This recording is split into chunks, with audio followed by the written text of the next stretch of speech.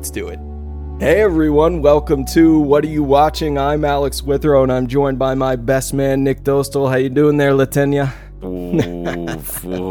It's dark. That's dark. I'm sorry. That's dark. Yeah. But I'm excited to be here. It is an exciting thing, isn't it? It's I'm actually kind of like a little nervous, a little excited, because we are talking about one of the most polarizing, controversial directors of our time today. Yep.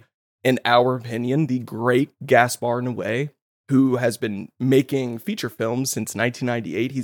His new feature, Vortex, is going to be coming out in a matter of days or weeks, depending on exactly when this episode is released. We're so excited for that. So this episode is being recorded pre-Vortex, which is okay, because we're just in a Gaspar Noé mood and we're ready to get into it. But we have 5 films to go over here in total, 5 features.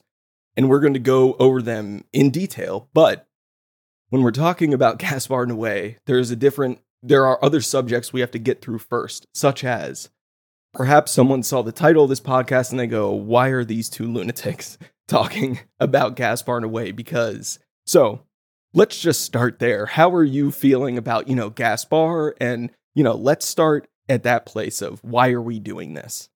Well, one, I'm not afraid. I'm just going to start there because I think that's also a very important way to actually introduce this director. Mm-hmm. I feel like you have to approach a Gaspar Noé movie without fear. Yes. You have to accept that what you are about to go into is going to be unlike anything that you're used to. Very extreme. Yep. Very real to one degree or another, but I kind of had this notion that in order to fully appreciate a Gaspar Noé movie, you have to accept before you start, I'm watching a Gaspar Noé movie. Yes. I'm going to watch something that no one else does. And I mean, I'm kind of cutting you off, but it's really important to get this out of the way early that no movie really, but certainly no Gaspar Noé movie is for everyone. Not at all. I mean, maybe we're going to talk about some movies today that are maybe for 20% of the movie-going population, if that, people who give it a chance. But what we are saying is, we're not saying you got to watch these movies, you got to study them, you got to appreciate them. What we're saying is, this is a director who approaches his art in a very singular way. And I don't think you are wrong for avoiding this filmography altogether, for watching one and being detested or repulsed by it, so not checking any of the others out. All we're trying to do with this episode is say, if you do meet Gaspar Noé on his own terms, what of it? What can you explore? What can you find? All 5 of these movies, despite their very intense content, are impeccably made. Yes. They are, I'm talking technically, sound, editing, cinematography. It's all on point, and he's carrying us. And if you become a fan of his and you appreciate or understand what he's saying or trying to say, then you can be welcomed into a very obscure world of it's just different. That's all. Gaspar Noé is a different register of directors that we don't recommend wholeheartedly to everyone. Of course not. But there is value to find in these films if you are willing to explore them. And that's a tough thing, to make the choice to be I'm going to go into any of these 5 movies. Any of them. Yeah. And you also, everything he does is purposeful. Yes. Everything that you're about to see in any of his movies has been carefully curated, as sick and twisted as it may be. I was just going to say, even if it is perverse intentionally, and he's doing, everything has intent and a great amount of thought goes into it. It's not shock value. No, he is absolutely not. It is not. And then you may hear that, and have seen some Gaspar, or seen all of Gaspar, and maybe you kind of counter with that. But there's only honestly a few moments in a Gaspar movie that I feel okay, this might be considered gratuitous. Mm-hmm. But even when he's doing that, then that's his point. That is the point. He is going to be yep, right here, I'm going to give you a very gratuitous thing for his reasoning. But when you're talking about some of the other more important content of his movies that we're all going to get into, I think it's just important to know that where he's coming from is not from a place of anything unhealthy. Correct. It's really coming from a place that he has a point that he is trying to make. And yes, you are going to sit through some things that are going to be very uncomfortable. But if you trust him. This is, I think, why we're talking about him, is because this is a director where you really have to give yourself to and just trust that, yes, he is going to take care of you. And when you come out of it, you are going to have a new perspective on the art that he has just shown you. Again, not for everybody, but we also don't really have a director operating right now who's working on this level of this quality. Correct. And yes, we are using those words. I keep thinking about all the people that do not like him, and that's totally fair. But we're meeting Gaspar, like you said, on his level. Meet us at this level, and we are going to take care of you through this podcast. Yeah, we're going to do our best because, that as way of like, we're kind of getting into it here. There are a few movies we're going to talk about. His second film in particular, that we like, there's no way to discuss Irreversible without giving away the end or the end / beginning and then the beginning / end, because that talking about intention, like that's a very, very difficult movie to value or appreciate or even fucking watch. Like, I understand. We get it. Trust me. None of these movies I'm necessarily like going back and putting on all the time. Well, actually, that's not true. Some of them I do put on all the time. I'm sick like, bastard. I'm totally full of shit. Like, I watch some of these often, but that's where we are coming from. We are admirers of all of these films, and we find the value in them. While not like my wife, sometimes she likes to watch some of the stuff that I'm researching for the podcast, and I told her this, and I'm like, yeah, no, there's just none of these 5 I can show you. Like, I know your taste, and you're not gonna like it, and that's totally okay. Like, I get it. This just isn't for you. He's not for a lot of people, but I don't know if you're a fan of movies or you are a fan of cinema of a different kind that, to your point, you're not seeing anywhere else right now, not on this level, like mainstream in theaters. Here he is. And this has been an episode that we have been thinking about since day one of doing this podcast. And we knew that this was going to take a little bit to get here. Yeah. But thanks to you mad movie buffs that have followed us along the way, like, we actually feel like this is the time. Like we have wanted to share our views about Gaspar and his work, and we feel like now we've got a time where the audiences will appreciate and what we're about to say. And then even if you haven't seen it, like, we're just trying to stir curiosity. If you haven't seen it, like, oh man, like, just know when you put on one of these movies, like, you're getting into something different, something with all of them. You're getting into something way different, but if we're stirring curiosity and someone wants to check them out, then by all means, I mean, we're going to love to hear what people have to say to this. Don't be mad at us. Like, quote unquote, don't at us about like, fuck you guys for telling us. I'm not like, hey, everyone listening to this, like, what are you watching? Irreversible, boom, go watch it now or fuck you. I'm never going to say that. Come on, not at all. Come on. And I think people know that. Like, that's not what this is at all. There's something I heard, I believe it was Bill Hader that said this on the Criterion channel, because he's a very, very big cinephile. Yeah. Or if he didn't say it himself, he was quoting someone that told him this, where he's like, you know what? Go watch a fucked up movie. It'll do you good. It will. And that's what this is. Maybe there is someone alive who just wants to watch the type of movies Gaspar makes. That's not us. We like all sorts of movies. I like to take these like in small doses. I do watch one of these 5 films. Like, I do watch him a lot. Not necessarily like the whole movie. I mean, there are some sequences because it's really tough to take. But again, there's value in all of them, and that's just all we're trying to do here. We're trying to meet him on his level and talk to the listeners about why we like this work, why I do think a director like him is necessary and important. I do not want to see the same types of movies all the time. I don't. There are very few directors nowadays, when I sit down in the theater, when you sit there and you go, I have no fucking clue what's about to happen. None. And I'm excited about it. I'm not like, what is this movie going to be? I have no idea. That just doesn't really exist that much. You can be excited for, one of your favorite directors to release a movie, but the excitement, anxiousness I am to see Vortex I haven't felt this in like a while. And I love all sorts of directors, but Gaspar's first feature was released in 1998, and he's only done 5 since. So I'm very excited, and that's all we're trying to do. That's it. So that being said, warning, you have 30 seconds to press stop on this podcast before what you're about to hear. You're an asshole. There's like not many people going to get that, but we'll get to it. So, all right, that's my way of introducing our first film. Ready? I've been ready. Here we go. 1998's I Stand Alone. Oh my, oh my. Oh boy. So this is a direct sequel to Noé's, I'm going to call him Gaspar, actually. Call him Gaspar's short film Carne, which was released in 1991.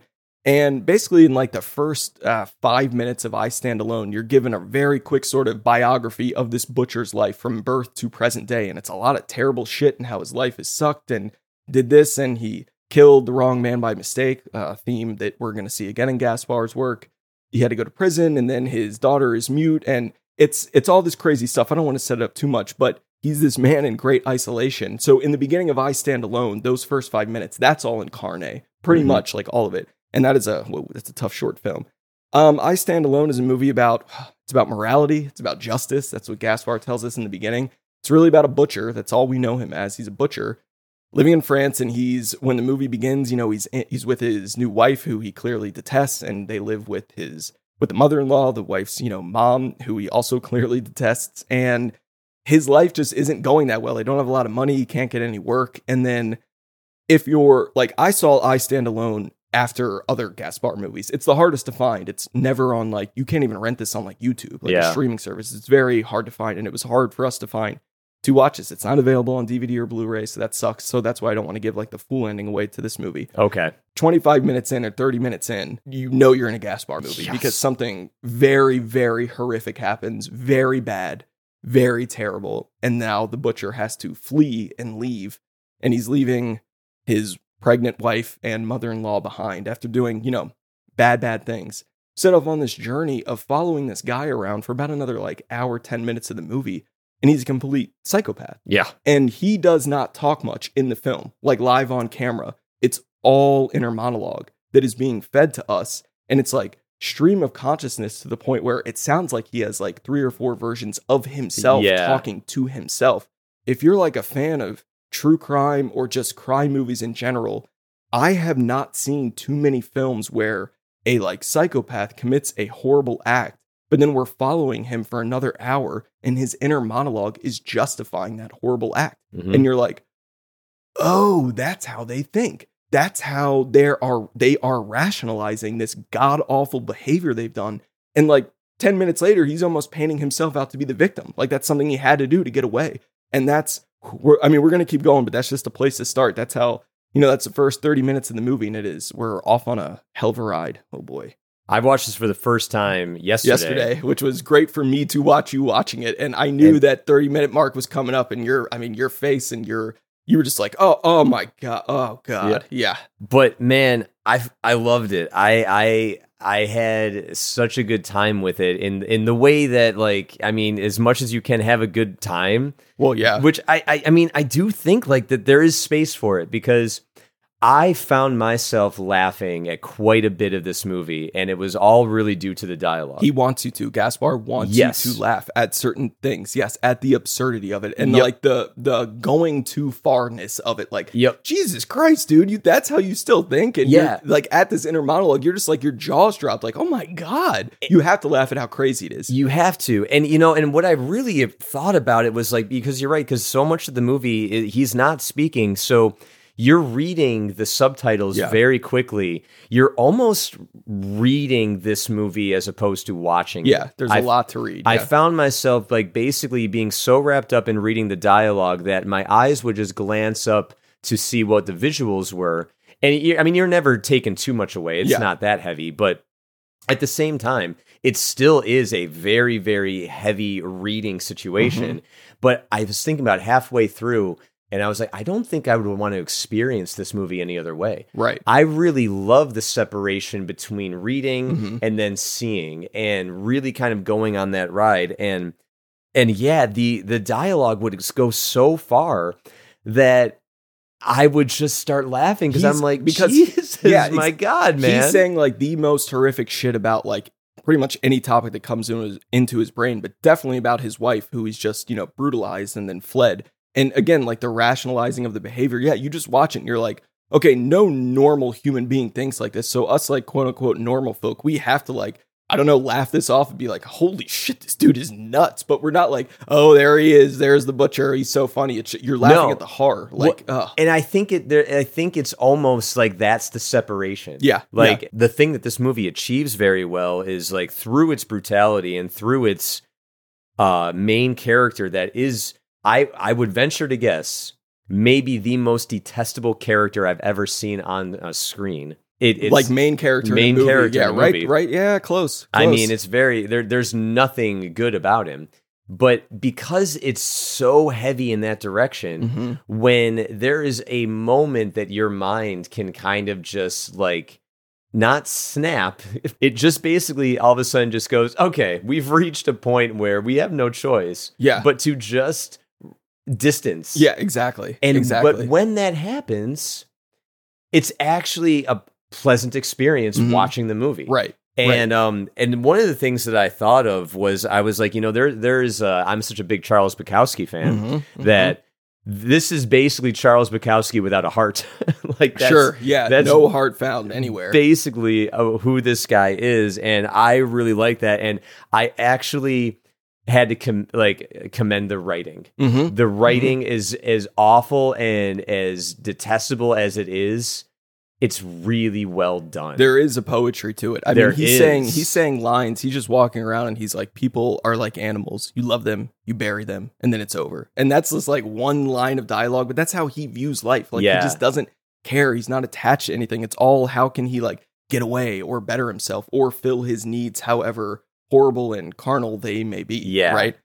It's funny, like watching this, like Irreversible is about one truly horrific thing that happened to an innocent person and the subsequent horrible thing that happens as a result of that. I Stand Alone is almost like an origin story for Latenya from Irreversible. Like I know the ages don't match up, but when I like one of Gaspar's favorite movies is Taxi Driver. So imagine that like Travis Bickle, after the whole movie it ends and he doesn't get on a better path and he just gets worse, whether he's a taxi driver or a butcher. You meet Travis Bickle young, but imagine him just getting worse. And now he's 60. That's kind of how like this butcher plays to me. I don't know. It's so fascinating. Again, just to stick with one complete fucking psychopath the whole time and give an insight into his head. Oh my God. Well, that's the thing. It's like nothing is ever one thing. Yeah. So there becomes that moment and then I think this is really dramatically what I love is like when something becomes so heavy that there is no choice but to find a humor in it. And I think that's what this movie challenges you to do. Right. And if you're along for the ride, you'll find it. Like you'll find it in the absurdity of like, oh my God, like, okay, man. And you know that it's done so intentionally because of how well it's shot. Yeah. Well, so that's what I was going to get to next, because I kind of started the podcast by saying that these are so technically proficient, and they are. So this movie, almost like the entire movie, with the exception of a few scenes, the brutal scenes, which are handheld, the movie is comprised of almost entirely still shots. Yep. It's just still frames where the camera does not move. But then when you least expect it, it will push in on a character. And when it does this, it's like they walked the camera kind of slowly up to the actor. And then in editing, they sped that up maybe times 20. So you like rush the character. And then he adds a gunshot sound effect. So you're seeing this just constantly in the movie, boom, boom, but you're pushing in. But I remember like this, probably the second time I watched this, I was like watching really carefully, and I went, why? This is such disturbing content, but why do I feel like okay? And then I went, oh, this is because it's so well made. He's doing things and he's just letting his camera be still, and you watch in horror and then using it like going handheld, or, it ends with a great crane shot that is kind of similar of Irreversible. So then he knows when to break those rules and like not just make it still. And that's really, I mean, it's just very effective. He also has that thing when he'll like cut to black and do that one music note, like, and you're like, oh my God, it sets this tone. And he starts that from minute one. It sets this tone and this pace of like, holy shit, what am I getting myself into? But he was a director who had made short films. They were successful. This is his first feature film. And while it does deal with some very difficult subject material, it is impeccably well made. And it is, just in terms of craft, one of the best first films I've ever seen. You don't watch this and go like, that's a little unpolished. You can see like the first film thing on it. No, this is like someone who's ready to go. And it just, it's so proficient. But that's why he has to do this, because I've seen so many fucking movies that are grotesque, gross. Think like Wes Craven's Last House on the Left, his first movie, rape revenge movie. Very difficult film to watch. It's also not like that well made. Like, he was a young director. The sound isn't perfect. The cinematography isn't perfect. The acting is kind of spotty. I get it. That's not what Gaspar Noé is doing. He's giving you grotesque shit, but getting all top tier people to help him make it. It's really wild. He's the only person I can think of that does that. And like me being such a fan of colors in movies, he uses a yellow that at least like came out to me throughout the majority of this movie. That similar to my view on Cries and Whispers, like that red that I hate. Oof. There's a yellow he uses in this that's just so ugly. Yeah. But it's so great. It's Gaspar is so good at knowing so well what he wants to do to make you feel ugly. And the thing is, like, when you listen to an interview by this guy, like, he's such a pleasant, joyful, and fun guy. That's the thing. Yes. And that's why he knows what he's doing. I'm going to go in there and I'm going to show you all of the ugly shit. Yeah. But it's coming from a very, very mature and very, very well-placed, like we said at the beginning, healthy placed way of being like, I want to make something fucked up and I'm going to make it really, really well. And I'm going to have a point to say about it. So I want you and listeners to hold on to that point, because that is particularly important for the next movie. But we can't finish I Stand Alone without talking about these last 20 minutes, God, how do I set this up? The butcher he's exhausted all of his resources in life. So he decides to go retrieve his daughter, who is now an adult, but not like that old. He's decided to retrieve her from like, I guess she's in a quasi like mental institution. She's mute. She doesn't speak. And he picks her up and they go to a hotel. One of Gaspar's favorite directors is Jean-Luc Godard. One of his favorite movies is Breathless. So this is like his ode to Breathless, where he's ending his movie for like 25 minutes in a hotel. What transpires in this hotel is something of great horror and shock, and something that I can't like recommend, like, yeah, go check this out, folks. But before it begins, as my co-host here teased, he flashes on screen. Gaspar, it cuts to black, and he puts up this huge, massive title card that says, you have 30 seconds to leave the theater. Like, be warned. What you're about to see is going to be awful. And this movie premiered at the Cannes Film Festival in 1998. So this audience is sitting there like, huh? And he has a countdown. It's a 30-second countdown. Then in the last 5 seconds, it's this huge danger sign that just blinks red, danger. And then he cuts to his last 25 minutes. And it's so, every time I'm watching a Gaspar movie, every single time, even though I've seen all 5 of these, every time, at least like 4 or 5 times in the movie, I kind of close my eyes, put my head down and go, oh, Gaspar, oh man, you had to do it. Like, oh God. And this is that. This is very difficult to watch. I don't really want to reveal what it is. Just know you're stepping into a version of hell that is difficult. But again, like a lot of his movies, it ends very still. It gives you like 4 or 5 minutes, just that crane shot, like staring outside, to contemplate what you've watched, contemplate where it's going to go in terms of the characters, and be like, okay, I just watched a fucking movie. Like, wow, that was something. But again, Gaspar, very, very playful with this stuff. So this is like a serious movie, but that is a playful, like, fuck you thing to do, to put that on the screen. Yeah, it's super playful. Yeah, and he got that from William Castle, who made a movie called Homicidal in 1961. It's like a cheesy Psycho ripoff. And in like the last 5 minutes of that movie, he puts a stopwatch on the screen. It's like, you have 30 seconds, to leave. So Gaspar is also someone who loves movies. He's a huge cinephile. So I love that he's like taking that, and Homicidal's like, it's like schlocky. It's not dead serious. And I just love that he's taking it from that and being like, yeah, I'm going to do that now. What of it? and he's not wrong. If you want to consider leaving, feel free to do it. Yeah. I mean, and it's permission, because you've already watched up until this point. If you haven't left the theater, but you were thinking about it, like, he's giving you the chance to do it now. But I remember my reaction watching it. I go, oh man, okay, here we go. I mean, I'm not gonna leave. I'm here for it. But what are you gonna do here, Gaspar? Mm-hmm. And that is a fun experience for an audience member to have. Most people seeing that probably hadn't seen Homicidal and probably hadn't had context for that. So when I saw it, I hadn't seen Homicidal. When I saw I Stand Alone for the first time, it's the first time I'd ever seen that in a movie. And it is fun. It is playful. You're like, yeah, because that's the reaction. You just kind of put your head down and you're like, oh, and in a way, it's a break, because if he doesn't give you that, and just goes right into it, that would almost be too much. Yes, like having like this thing of being like, man, I'm whatever I'm watching up until this point is fucking wild. Then all of a sudden this happens, and you're like, what are we gonna do? Man, I still got 20 minutes left. Like, but it's I thought that was such a brilliant move to make. I think it's honestly like my favorite part of the movie was the fact that happened. Yeah. And by the time the movie was over and it concluded, I remember throughout the rest of the night we were talking, and this movie would just pop in my head. I go, man, that was so good. Like that was like, it's intense, it's heavy, it's not pleasant, but man, it was really good. Yeah, really good and really well done. It is. Yeah. I Stand Alone, one movie down. Why make a movie like Irreversible? What's the point? What's the intention? Why make a movie that most people who haven't seen it or have at least heard about it probably know there is a brutal and horrific 9-minute long rape scene that's all captured in one shot? It's as bad as it sounds. It just is. Every time I watch it, it is as bad as it sounds. Why make it? What's the point? Why do people need to see this? Why do you consider this art?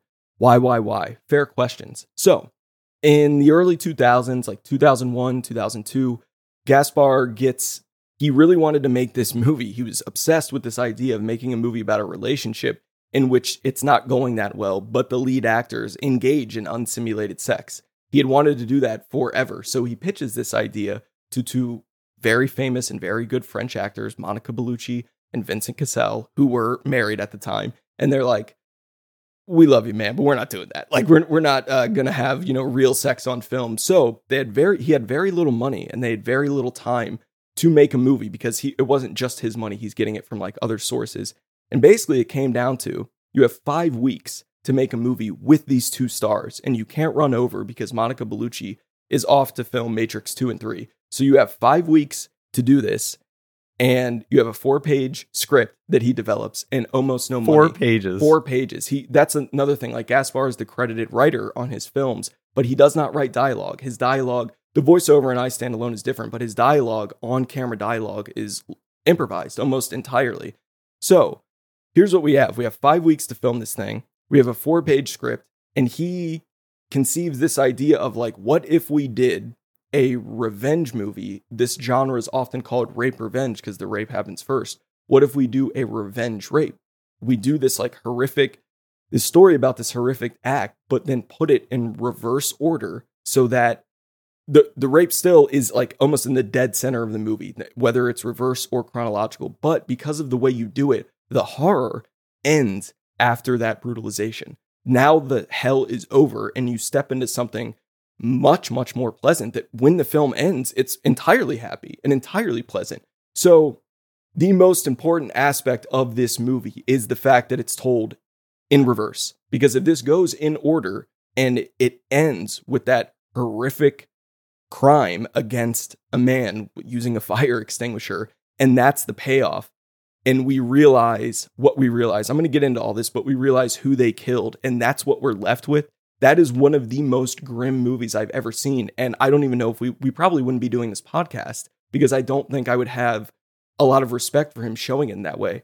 Reversing it changes the entire dynamic of the movie. And we're going to get into it. But, this is one of the most polarizing movies like of our lifetime. And some people have just heard about it and they think anyone who watches it is like repulsive and disgusting. Yeah. I get it. That's all I can say. I get it. It is an important film, though. It really is. We're going to get into reasons why. I have a lot of notes on this, but I watched this movie because of you. Oh yeah. You were like, hey, you wanna watch something fucked up but really good? Yep. And I was like, yeah, sure. And so that's what it's like to be my friend, folks. I apologize. And I'll be honest with you, like the first 20 minutes of the movie, I wanted to throw up. Yeah. But then I realized that there's actually reasons as to why, which is because the camera is doing the most insane upside down in and around, circular. I mean, it's the camera has no rules in what it's doing. In the first, pretty much for the first like 30, 45 minutes, there are no rules. It just revolves. It goes around. Yep. It's in circles. I also want to highlight that while the great Benoit Debie, this was the first Gaspar movie he shot, and he has shot everything he's done subsequently. He also shot Spring Breakers. He's fucking amazing DP. He is the cinematographer. He, like owns lighting, owns like, this is what lens we'll use. Gaspar, in a way, operates his own camera. So he is always holding the camera. Just want to point that out. Yep. That's all. Yeah. And so I remember like when you asked me what I thought about the movie, I was like, man, the camera was making me so nauseous in the beginning of the movie. Yeah. And a little smirk formed on your face. He goes, you want to know something? That's not the camera that made you nauseous. And I go, how could that not be the camera that made me nauseous? I mean, it was, and he goes, it's the sound. It is the sound. Yes. And you told me that the guy from Daft Punk. The Thomas, I forget his name, not Berenger, but it's something like that. He did all the music for this movie, and he's one half of Daft Punk, and he has an idea, like, to make this scene a little more uneasy, what if I add a low frequency sound that can literally induce nausea with someone who hears it and watches it? And this madman is doing this for like a fucking half hour straight. Yeah. And he actually like brings it back at key moments, only for like a few seconds, but you'll hear it later. And it can make you feel like you don't understand like why you're feeling sick. And you're like, huh? I've never seen this movie in a theater, but when this premiered at Cannes 2002, one of the most hotly contested Cannes screenings ever, multiple walkouts, all that stuff. People were throwing up, people were leaving en masse, and Gaspar's just sitting in the back, like fucking loving it. Like, dude, yeah, great, I mean, great. You think about it, and it's that's awesome. Yeah, like if you think about it, like, well, that's what I'm talking about. Like, yeah, Gaspar. Like, oh my God. It's this is what I mean. Like when we're talking about this dude's art, is like he is doing things that are going a little bit outside the realm of how we are ever really used to watching movies. Yeah. By the time the movie's over, you go through this experience with it, and I was like, I'll never watch this movie again. Mm-hmm. But then, like, again, the next day, all I'm doing is thinking about this movie. It's just like living in my head, rent free, as they say these days. But what I'm thinking about the movie is not the horror that I had seen. Mm-hmm. I'm not thinking about that. Like, yes, it's in my, like, I'm aware of it, and when I'm watching it, it's almost as unbearable as it can get. Yeah. But when I think about the movie after the fact, I am not turned off by the movie. I'm actually more drawn in as I'm thinking about it. I go, man, if they didn't do, like, because they did it this way, and how that was, like, it's very powerful. It's very, poignant in a lot of ways. Like, so these are the things that I'm thinking of. And if I'm thinking about a movie like this, then I'm like, he's on to something with this. Like, something happened here that is transcending the horror which he showed us. Yes. And that's the point. That's the exercise. It can absolutely spur debate, probably some really intense debate. But why don't I just get this out of the way and talk and explain what the movie's about just real quick. So the film, I guess the best way to describe the plot is to do it chronologically. Essentially, the film is about a woman who is horrifically and brutally raped, and the scene takes place, the camera's still, it's on the ground, it's in a tunnel, it's awful. And then the fallout of that, pretty much over the course of like one night. And what I did is I basically just described the first 45 minutes of the movie because the movie's in reverse. So the movie essentially starts with, the butcher from I Stand Alone, who's just sitting naked in an apartment like in Paris talking with someone else who's actually a famous French director in real life. And they're doing this dialogue that they made up on the spot. Gaspar is basically like, the one line you have to say is time destroys all things. You have to like loop that in. I don't want to say what the butcher says because he says something. He basically reveals what happened after I Stand Alone ended. And you're like, oh my God, okay, buddy.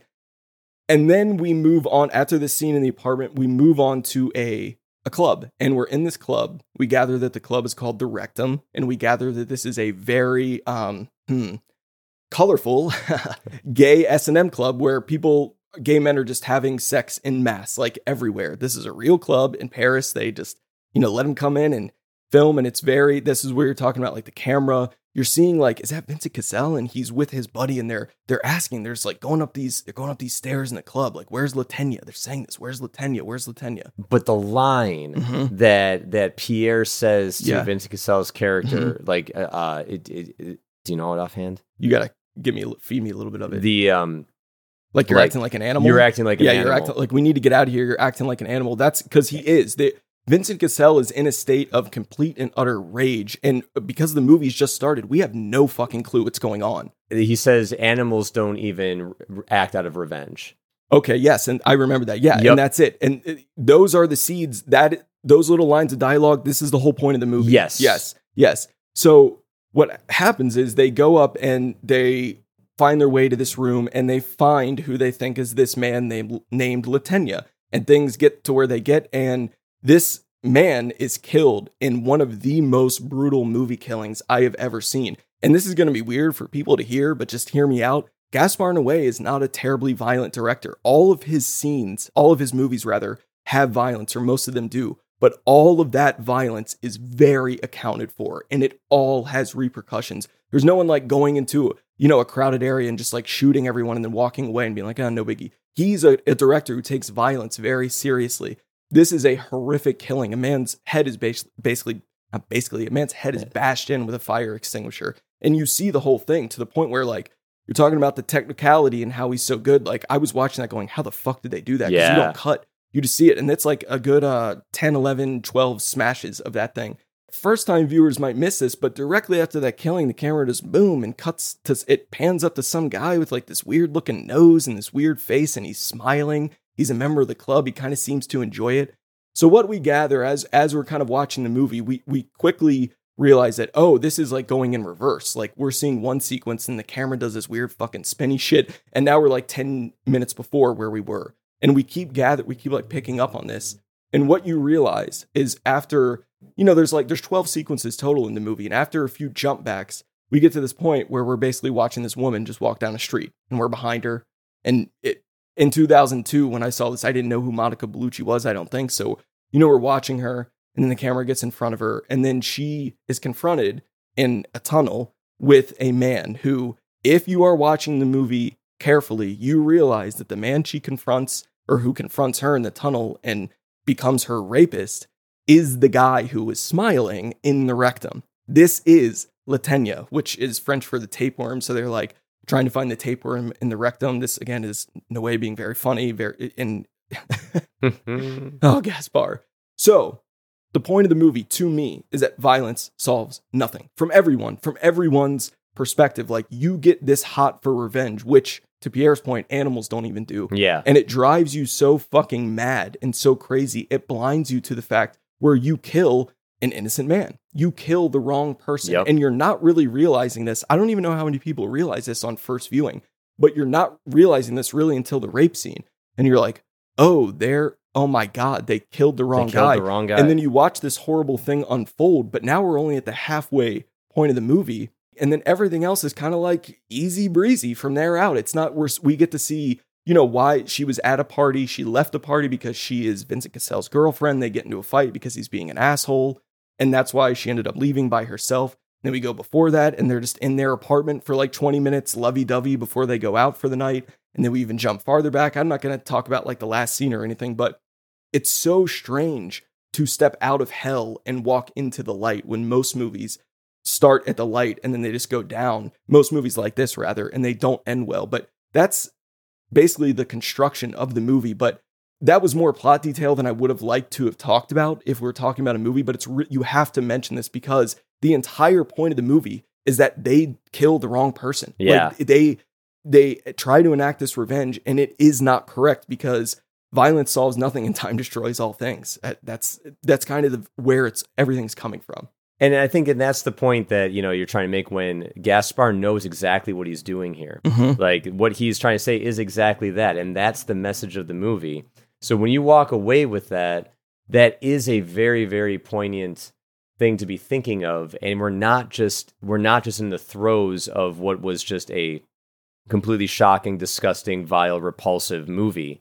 There's a point to it. Mm-hmm. And yes, exactly. Like most people don't need to go through this to get to that point. Yes, correct. But that's not what Gaspar does. Yeah, this is his exercise. So, yes. Okay, so the biggest question anyone's ever going to have about Gaspar, I think, is why shoot this rape scene this way and why include it? Why? So, Oh boy, this is going to give a really, oh my God, this is my full nerdum here. So like Irreversible is, I think it's available on DVD in America, but oh man, this brand called Indicator basically released, they made 10,000 copies of this like hyper super edition of Irreversible. That's it, just 10,000. This is a Region B Blu-ray, so it won't play on any American Blu-ray players. Go on. And I will. And they have, this thing has 2 discs. They have a version that you can watch it in order, and it has a No Way commentary. It's in French, but with subtitles. So I'm going to buy this. And to do this, I'm going to buy a region-free Blu-ray player, have that sent to me.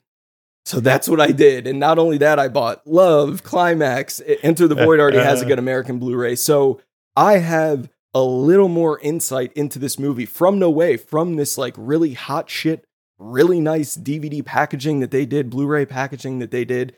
The reason why I bought it is because I was like, I want to hear this dude talk about this movie. Like what the hell is he going to say about it?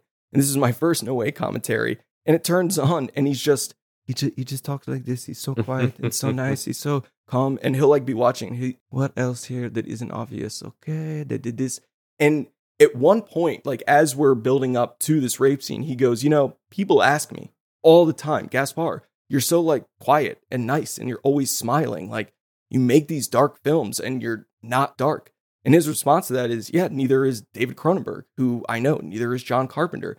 He's like, a lot of people I know who make these very, very dark films, it's because they come from a decent place and they just want to see these extremes on film. This isn't true of everyone. Lars von Trier is a deeply fucked up individual who is working that out on screen. But Paul Schrader. Yeah, Paul Schrader. And then Gaspar goes, some of the craziest people I've ever met are people who direct mainstream comedies who are just like living in this hell and they're making these comedies. And I remember telling you that quote and you were like, well, think of stand-up comedians. Yeah. How many of them we hear about who unfortunately pass away, die by suicide, whatever it is. And most comedians are pretty upfront about like, yeah, I like hated life. I hated everything. So I just turned to humor, went to comedy. And that's where I am. It's just fascinating to watch a movie like Irreversible and then understand that it came from a man who's like, both of his parents were artists and he's very close with them and his parents didn't get divorced. They're together.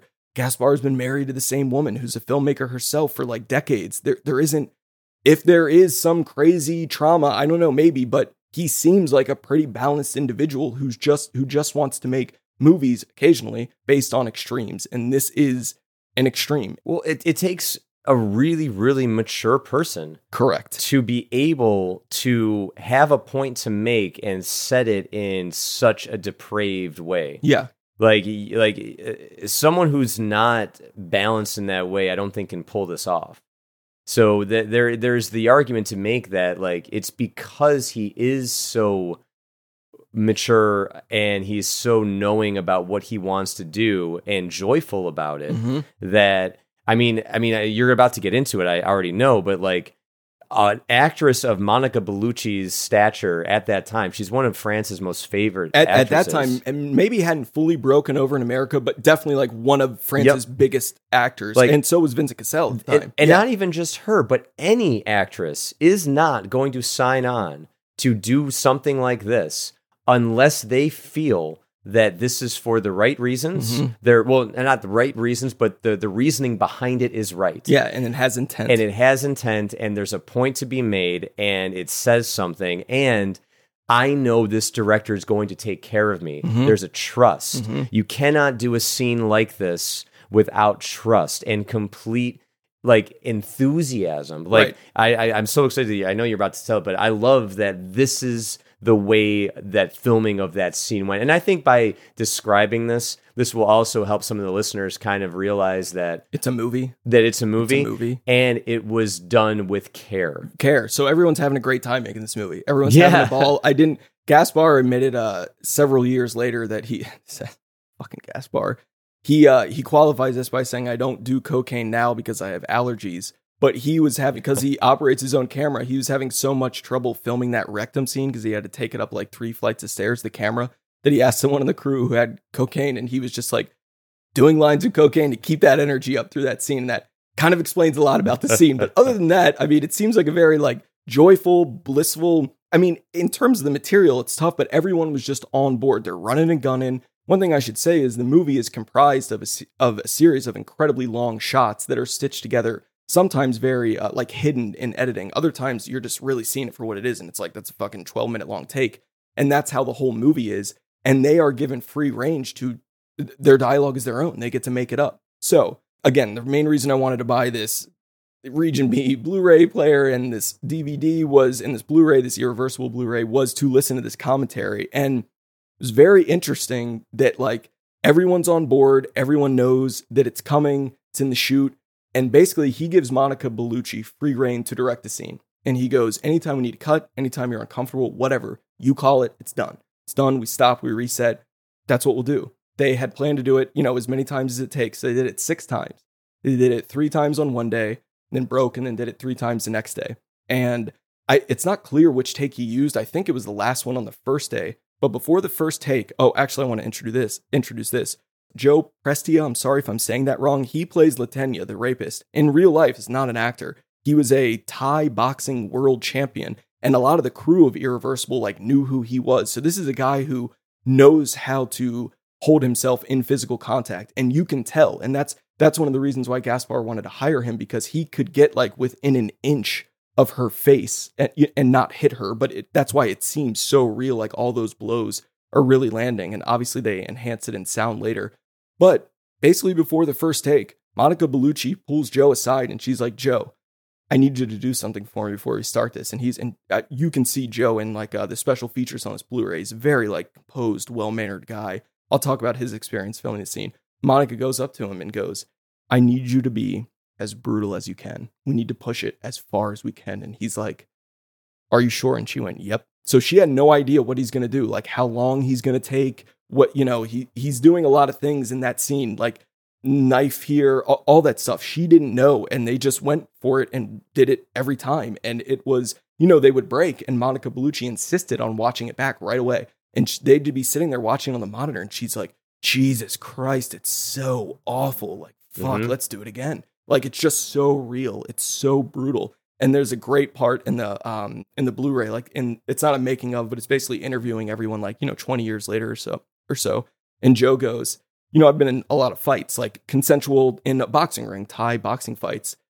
Doing that, I drove myself to set the first day and I had to be taken home because I was so exhausted. Filming that was more exhausting than any fight I've been in because I was just giving it my absolute all. And he was mortified. It wasn't easy for him at all. But when you're watching it, it looks like it's really easy for him. It just looks like this is what this dude does. And to encapsulate such grotesque horror like that, but knowing that it was a fun shoot. They were getting work done and they're doing it. And it's not a fun, no one likes watching this scene, but I love knowing that it wasn't this set of tense horror and everyone's like, oh God, what are we going to do? Everyone's just talking about it. I don't know. There's something to that.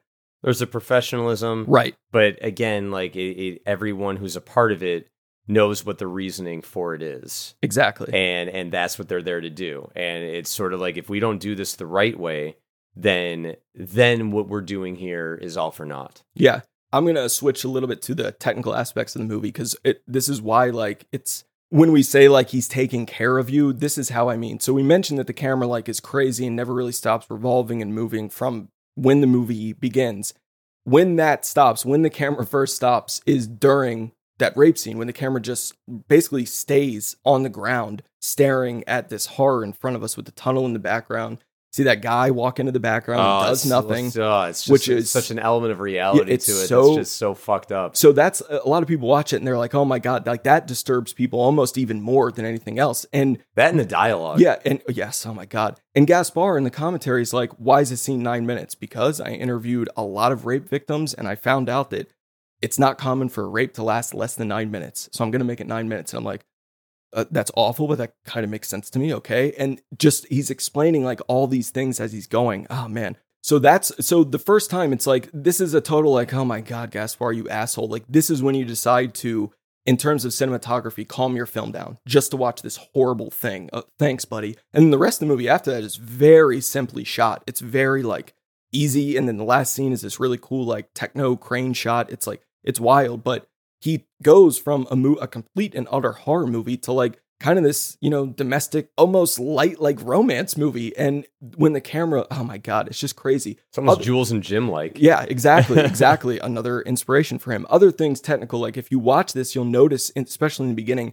how the camera's like kind of pulsating in and out. Oh, yeah. And it's pushing forward, moving back. All that's done in post-production. Like, that's wild. They actually shot this in 16 millimeter and then had it converted to like 35. So meaning they could push the frame a lot in post-production. So a lot of the turning, this is a Gaspar thing, because he also edits his own fucking movies too, which is insane. A lot of the crazy camera work, he's just pulling off and editing.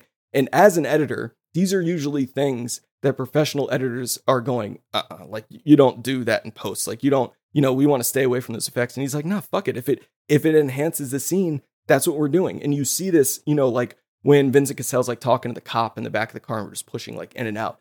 The best example of this is first time I saw this movie, I knew what scene was going to be coming. I didn't know when, but I knew this was the rape scene movie. And the first time I watched it, you see Cassel and Pierre, like they're walking out of the club and they're like drunk and Vincent Cassel's like smoking a cigarette. And then he just looks down and we boom right in on him with the sound of a heartbeat, boom, boom. And we push in on him. And he just, he starts whimpering like, Alex, which is Monica Bellucci's name.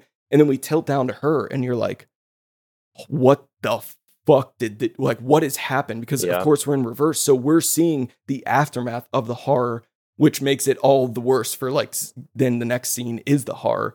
And I just remember that pushing with the heartbeat, me being like, oh my God. His reaction too. That's so believable. And his reaction. And one thing I just wanted to bring up really quickly is before we move on is just Vincent Cassel's like, just his animalistic energy. Yeah. All throughout, like technically in the timeline post this reaction. Right. Like that is a very, very commendable thing for that actor just to be able to harness and keep that type of energy throughout the whole rest of that arc. Right. Because exactly what Pierre's character says, like you're behaving like an animal and even animals don't behave out of revenge. Like this guy's at full on 11. Right. And that's the other part of the point too. Mm-hmm. Like we've reached this point, but I just wanted to take a moment to commend Cassel for that acting. It's so good. I like that you said that. One of my favorite lines from Gaspar's commentary, it's during when Vincent Cassel is like, I don't know, beating the shit out of something in the beginning, like breaking the car window or whatever it is. He said, Vincent is really excellent when it comes to the violent scenes. He practices boxing about every week, which means he's a person who ritualizes his violent tendencies in a healthy way. I just love that. And it kind of reminded me of me a little bit because like I love to box. So I'm hearing that. But that's where like Gaspar, he's like not a dude who judges you. He's like, oh yeah, you're okay. You have a little fire to you, Vincent, as Vincent. Like, let's use that in some of this role. Bring it. Yeah. Like, I know outside of work, you use that in boxing and that's how you get it out. But let's like maybe skip boxing for a couple weeks and let's bring it in here. And so to your point, yeah, even like the physicality of him, it may be the best Vincent Cassel performance. Honestly. Yeah, it really does. Like you really feel for this guy, but you also just want to be like, hey man, like kind of let's slow up a little bit here. We maybe don't have to do this now, but then that's again like putting yourself in his shoes. Like what would you do in that situation? Yep. Well, I don't know. Oh my God. For a film to be violent, it has to be believable. Another quote from Gaspar I really liked from the commentary, basically explaining like, I don't want to make every movie like Irreversible. Not every movie I make is going to be this violent. However, the exercise here in making a revenge rape movie is violence. That's the exercise. And he goes, how many movies do we watch that have rape scenes that like as they're starting, you get to like see how it's going to begin and then you just kind of cut to black or you cut away to the next scene. And which I get, like, I don't want to see, if rape is going to be in a movie, I don't want to see it be an Irreversible type scene every time. No. I get that some people cut to black, but he goes, that's not realistic. Like that doesn't show how awful a rape in real life can be. I wanted to show how awful it is and how awful it really can be. It may not be for you, but that's what I wanted to do. And that's the exercise. He also points out that the most criticism he received from it were from straight men. I thought that was interesting.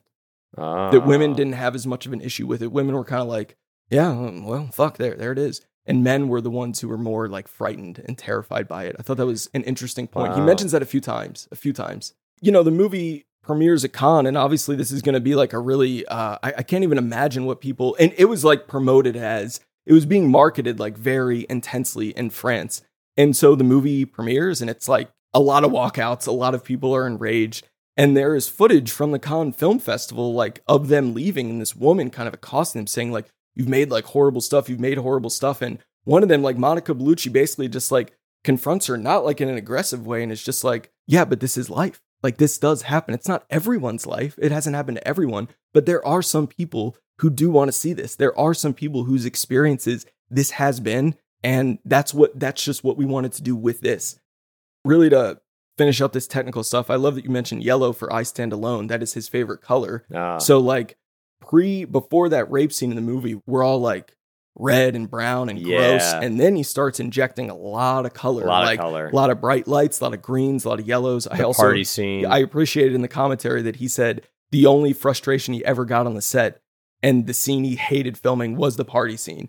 Which is so funny because he's like, there's 150 extras and I let them drink. And they're looking in the camera, they're being disruly, they're doing, like, they're smoking, people are doing whatever in the bathrooms, and it was so hard. So most scenes in the film required, like, an average of, like, 6 to 10 takes, it sounds like. And these are long takes, so that's actually pretty impressive. The party scene had to be 20, because he's like, people just kept messing it up, and that was the only time he got mad making the movie, was that all these extras kept, like, ruining stuff. And Vincent Cassel even messes up in the take a little bit because he refers to himself as his first name. He's like, I'm Vincent. He says that to the girls, and then he catches it and calls himself his character name. And Gaspar was like, I love that, so I just left it in. I thought it was hilarious. Well, and not only that, but, you know, I took that because I noticed that too. And I sort of kind of wondered, like, if that was almost like a character choice to kind of just be like, I know I have a girlfriend, right? So I'm just going to pretend my name is somebody else. And it could have been. And that could have been it. Yeah. But, I mean, that party scene is such a very realistic party scene. It is, because you have a couple going and they have a mutual friend, but the guy has clearly showed up to the party and he's looking to have a different night than she is. And this is another thing I want to talk about, because not really in the movies we've discussed so far, but in later movies,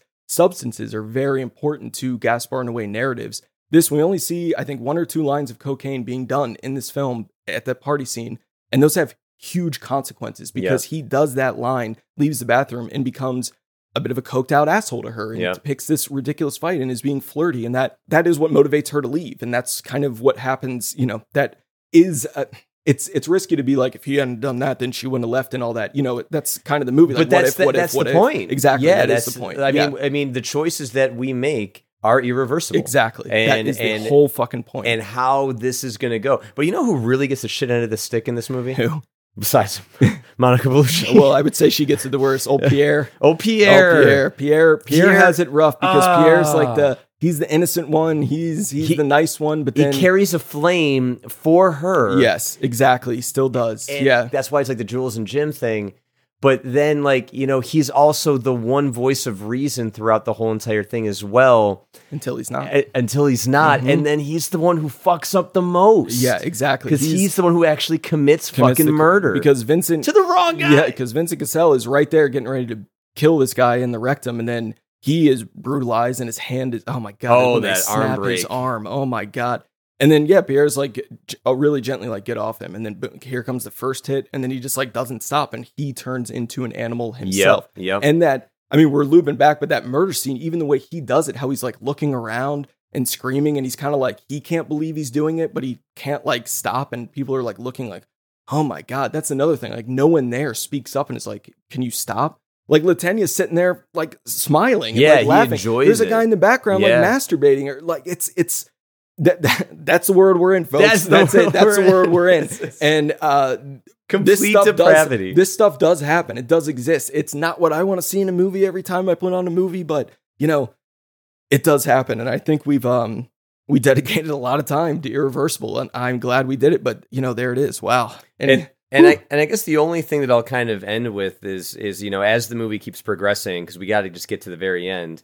You know, we get to the subway scene where we get this kind of banter between the three of them that's just really kind of setting up the relationship. But then you get to that very first scene between Bellucci and Cassel, and it's so sweet. So sweet. It's that's so what I meant. loving. It turns into like this nice little like domestic romance. Is this movie, if you were to see it in the order that it actually happens in? I have seen it. Because he put that on the Blu-ray. But it's called the straight cut. How does that work? No, it doesn't. I do not like it. I do not like it. I don't. And he did it on there just as an exercise. It has its own disc. I put it on, And I knew I wasn't going to like it as much. And then I'm like, no, because now you're turning into every other movie of this kind that does this, where it's like, hey, you know, I mean, we see like, the teenage girl, she's bopping around going to school, and then boom, she gets like kidnapped on her way home, and then the horrible thing happens. And then if this movie, very interestingly, they shot this in chronological order. Yeah. Because he knew the timeline, he was going to reverse it. That would be confusing to shoot it like that.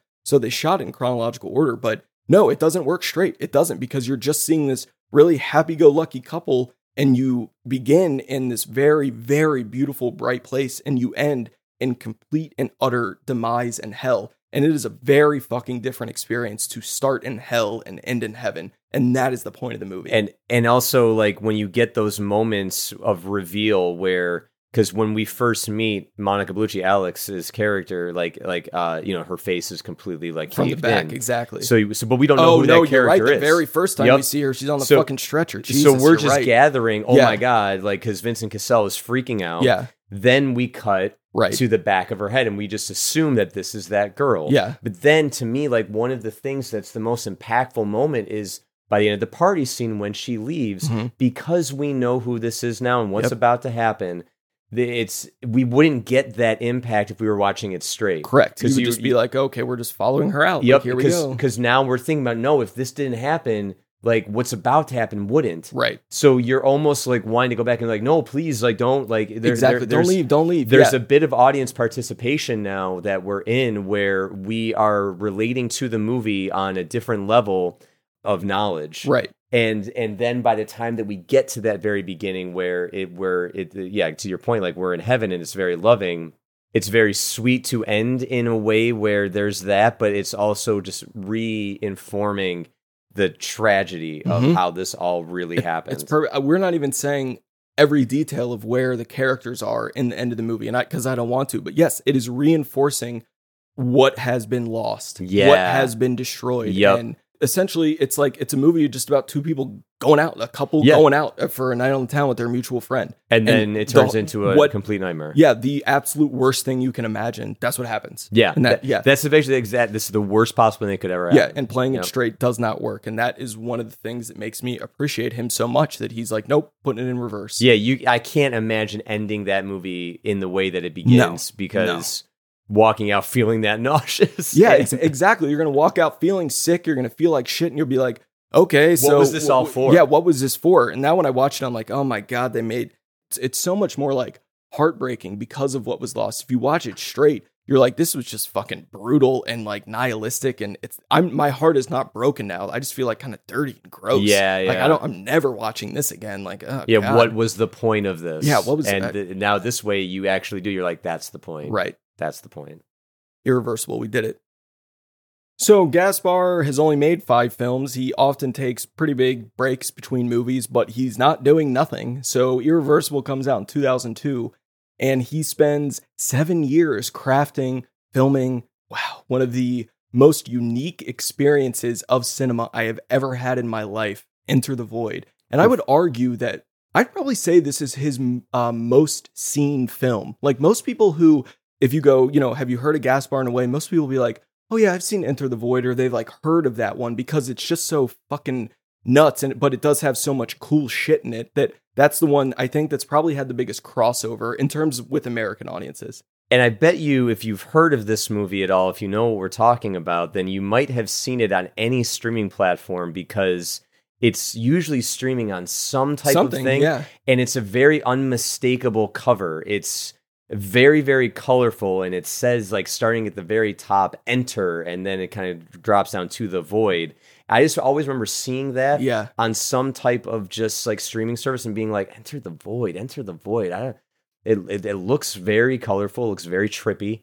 And I mean, that's essentially what it is. That is what it is. So what's the main objective of this movie? I think partly it's that Gaspar was very interested in depicting on screen a psychedelic drug experience. At least that's like how it starts, like in the beginning. And he wanted to go like, if you're sober, I want you to visualize what it's like to be on psychedelics. In this case, a very potent psychedelic called DMT, which I had never heard of when I saw this movie. I've heard about it now because of this film. But essentially the movie opens with a drug dealer using DMT in his apartment. It lasts for about 5 minutes. It is one of the trippiest scenes I've just really ever seen in a movie. Like, it's right up there with the trip to Jupiter in 2001. It's right up there with like the dawn of time in Tree of Life. Like, it is a trip. It's really nuts. And you're like, okay. And then the guy's phone rings. I've seen this movie so many times and just watch that scene because I love watching like that trippy shit. That dude's phone, like his ring on his phone is in my head. Like, I have it memorized. It just, because it's so like disorienting. So then basically he gets a phone call and he has to go meet up with his friend to give him drugs and, you know, drop off his drugs to this buddy. He does that. He enters the Void, this club in Tokyo, walks in, and he is pretty quickly, he realizes that he's been set up. The cops are after him because he's a drug dealer. In Japan, they take drugs a little more, like way stricter than they do here. Like, you don't fuck around with it. And then the police kill him. They shoot him once. Again, violence very represented very well in No Way films, like just one bullet. And the kid dies. And essentially for the rest of the movie, for like the next half hour or so, we follow him as he goes and checks in on the people from his life, like immediately after, like his sister, his best friend. And he's literally like a ghost, just like floating above. Spiritual entity hovering above. And then he kind of gets, I don't know about closure, about where people are now. And then we essentially get to see like his life. We see him being born, but it's him like remembering it like as a ghost or it's so strange and so bizarre, and I've never seen another movie told from this narrative point of view. I mean, for like the beginning of the movie, we're literally following him from behind. The only time we see this actor's face, he wasn't even a professional actor, is when he like looks in the mirror in the beginning. And I don't know, that's another thing. Every Gaspar Noé movie, it maybe including and especially this one, I watch it, and yes, 4 or 5 times I go, oh, Gaspar. But also many times I go, how the fuck did he do that? Yeah. And these are not movies made for millions and millions and millions of dollars. Like, I have, as much as I know about cinematography, editing tricks, which is not to say everything, not at all, but at least, you know, multiple times in every movie, including this one, I go, how'd they get that shot? How'd they do that? And that's, you know, so that's a good place to start with the movie, that we're entering this psychedelic world where we're just following one guy around and seeing the highlights of his life. And it is a trip. It is. It reminded me, I mean, I essentially kind of looked at the movie as I was watching it and I go, this is just like Terrence Malick on drugs. Oh my, I'm so glad you said that. I have that. Fuck, man, this is why we have this podcast, dude. I love it. Right here, what would happen if a kinky Terrence Malick made a movie? It would be Enter the Void. Yeah. I absolutely have that down. This is not an absolute like mosaic. It has structure. Yeah. But sometimes when you're watching it, when like Malick is just trying to show like a mosaic of a time or a relationship or a life, he's not going to show you necessarily things like, I honestly thought watching this, I thought of To the Wonder the most, and just how he's picking these certain scenes to show of this couple. But like going back and seeing, you know, moments from his childhood and how we see some of them twice, like the accident that his parents were in, and we see things multiple times. It really does present itself like as a mosaic. And this movie is fucking beautiful. It's gorgeous. Like, all the shots are gorgeous. The trippy stuff. But then even when it calms down and we're just like with him and Paz de la Huerta, like just looking at the sunset. Oh yeah, there's so many. I mean, and there's even like, there's even such abstract shots as like baby's feet and hands. I mean, it's so Tree of Life like. Yeah. There's not really a plot to it, but you're just sort of kind of wandering through in a very Gaspar Noé kind of lifestyle, like especially with his sister. But like I really enjoyed her performance in this. I do too. I thought it was, I mean, it's not nice. She does not live a good life. And what ends up happening to her and around her because of just the tragedy of the way they grew up. Right. But I just believed her. I believed her in the way that anyone could believe, as abstract as a journey that this movie was. Right. I believed her character every time she was doing something on screen. And I think that's honestly kind of rare for a Gaspar movie because he does not use a lot of real actors a lot. And I mean, I think Irreversible is a little bit different. Well, he usually has 1 or 2 in there to try to offset everyone who isn't. He likes that. He likes mixing up professionals and non-professionals. Yeah. Yep. And when those actors like nail it, like it's very, very cool. And so I always thought her scenes were very captivating. Well, especially when the ghost of this brother is like checking in on her after he's died, and she's just like this fucking wreck who like can't do anything. And I honestly, had forgotten that, like, in my watches of this movie. So when I was rewatching it for this, I went, oh my God, she's really committed in there and like devastated. And what's the point of life? Like, who cares? And I went, oh, I really do believe this is a woman who's lost her brother, who was the most important person to her. But what I also like is, like, in the past, you get to see how she's like clean and innocent and everything's cool. And then he brings her to Tokyo. And I mean, her first night, it just goes off the rails. It's like, your behavior has consequences basically. And it's, oh my God, it's very effective to kind of, because this is a movie, I think, first and foremost, that is like designed and marketed as like the trip. Like, you're going to see some trippy shit when you watch this movie. But again, speaking about the technical aspects, speaking about the story, he is taking care of us. I mean, the technical, you could argue this is maybe his most technically proficient movie. He's doing so much cool shit in this. I don't even know how to like speak on it. The crane, when we're like following his friend Alex from above, there's a movie called Angst, which I've referenced. I mentioned on this podcast. It was one of my What Are You Watching mentions. And that movie was made in 1983. That's one of Gaspar's biggest influences. And that is like a direct homage to it. We're just above Alex, running in the alley. Like, the whole movie of Angst is doing that. But it still like looks really cool in Enter the Void. Oh my God. Do you think this movie, I don't believe it's either. But then I think that's I think it's another one of Gaspar's points, is I don't consider this movie to be pro or anti-drug. No, I don't either. I think, good question, fair question. I'm not sure Gaspar in a way lives like that in like pros and cons. I think he is more interested in like putting on the screen, and like he says all the time, I want people to not like my movies. Not everyone, but he likes that debate. He likes engaging with people who don't like stuff, and they're like, why'd you do this? Why'd you do this? The drug use, and particularly the drug dealing in this movie, has a lot of consequences. Mm-hmm. It leads to the main character dying, which isn't a spoiler. It happens right away. Yeah. You know what else has a lot of consequences in this movie and is treated very real is sex. Oh, there's absolutely. Actually a lot of sex in this movie. It doesn't get talked about a lot because there's so much other shit happening in it, but there's a lot of sex. But, the main character, just a few weeks ago or in the very recent past, has engaged in sexual activity with someone that no one in their right mind would engage with. You would just go, nah, it's okay. And that leads to his death. I'm not going to say who or like how it comes out.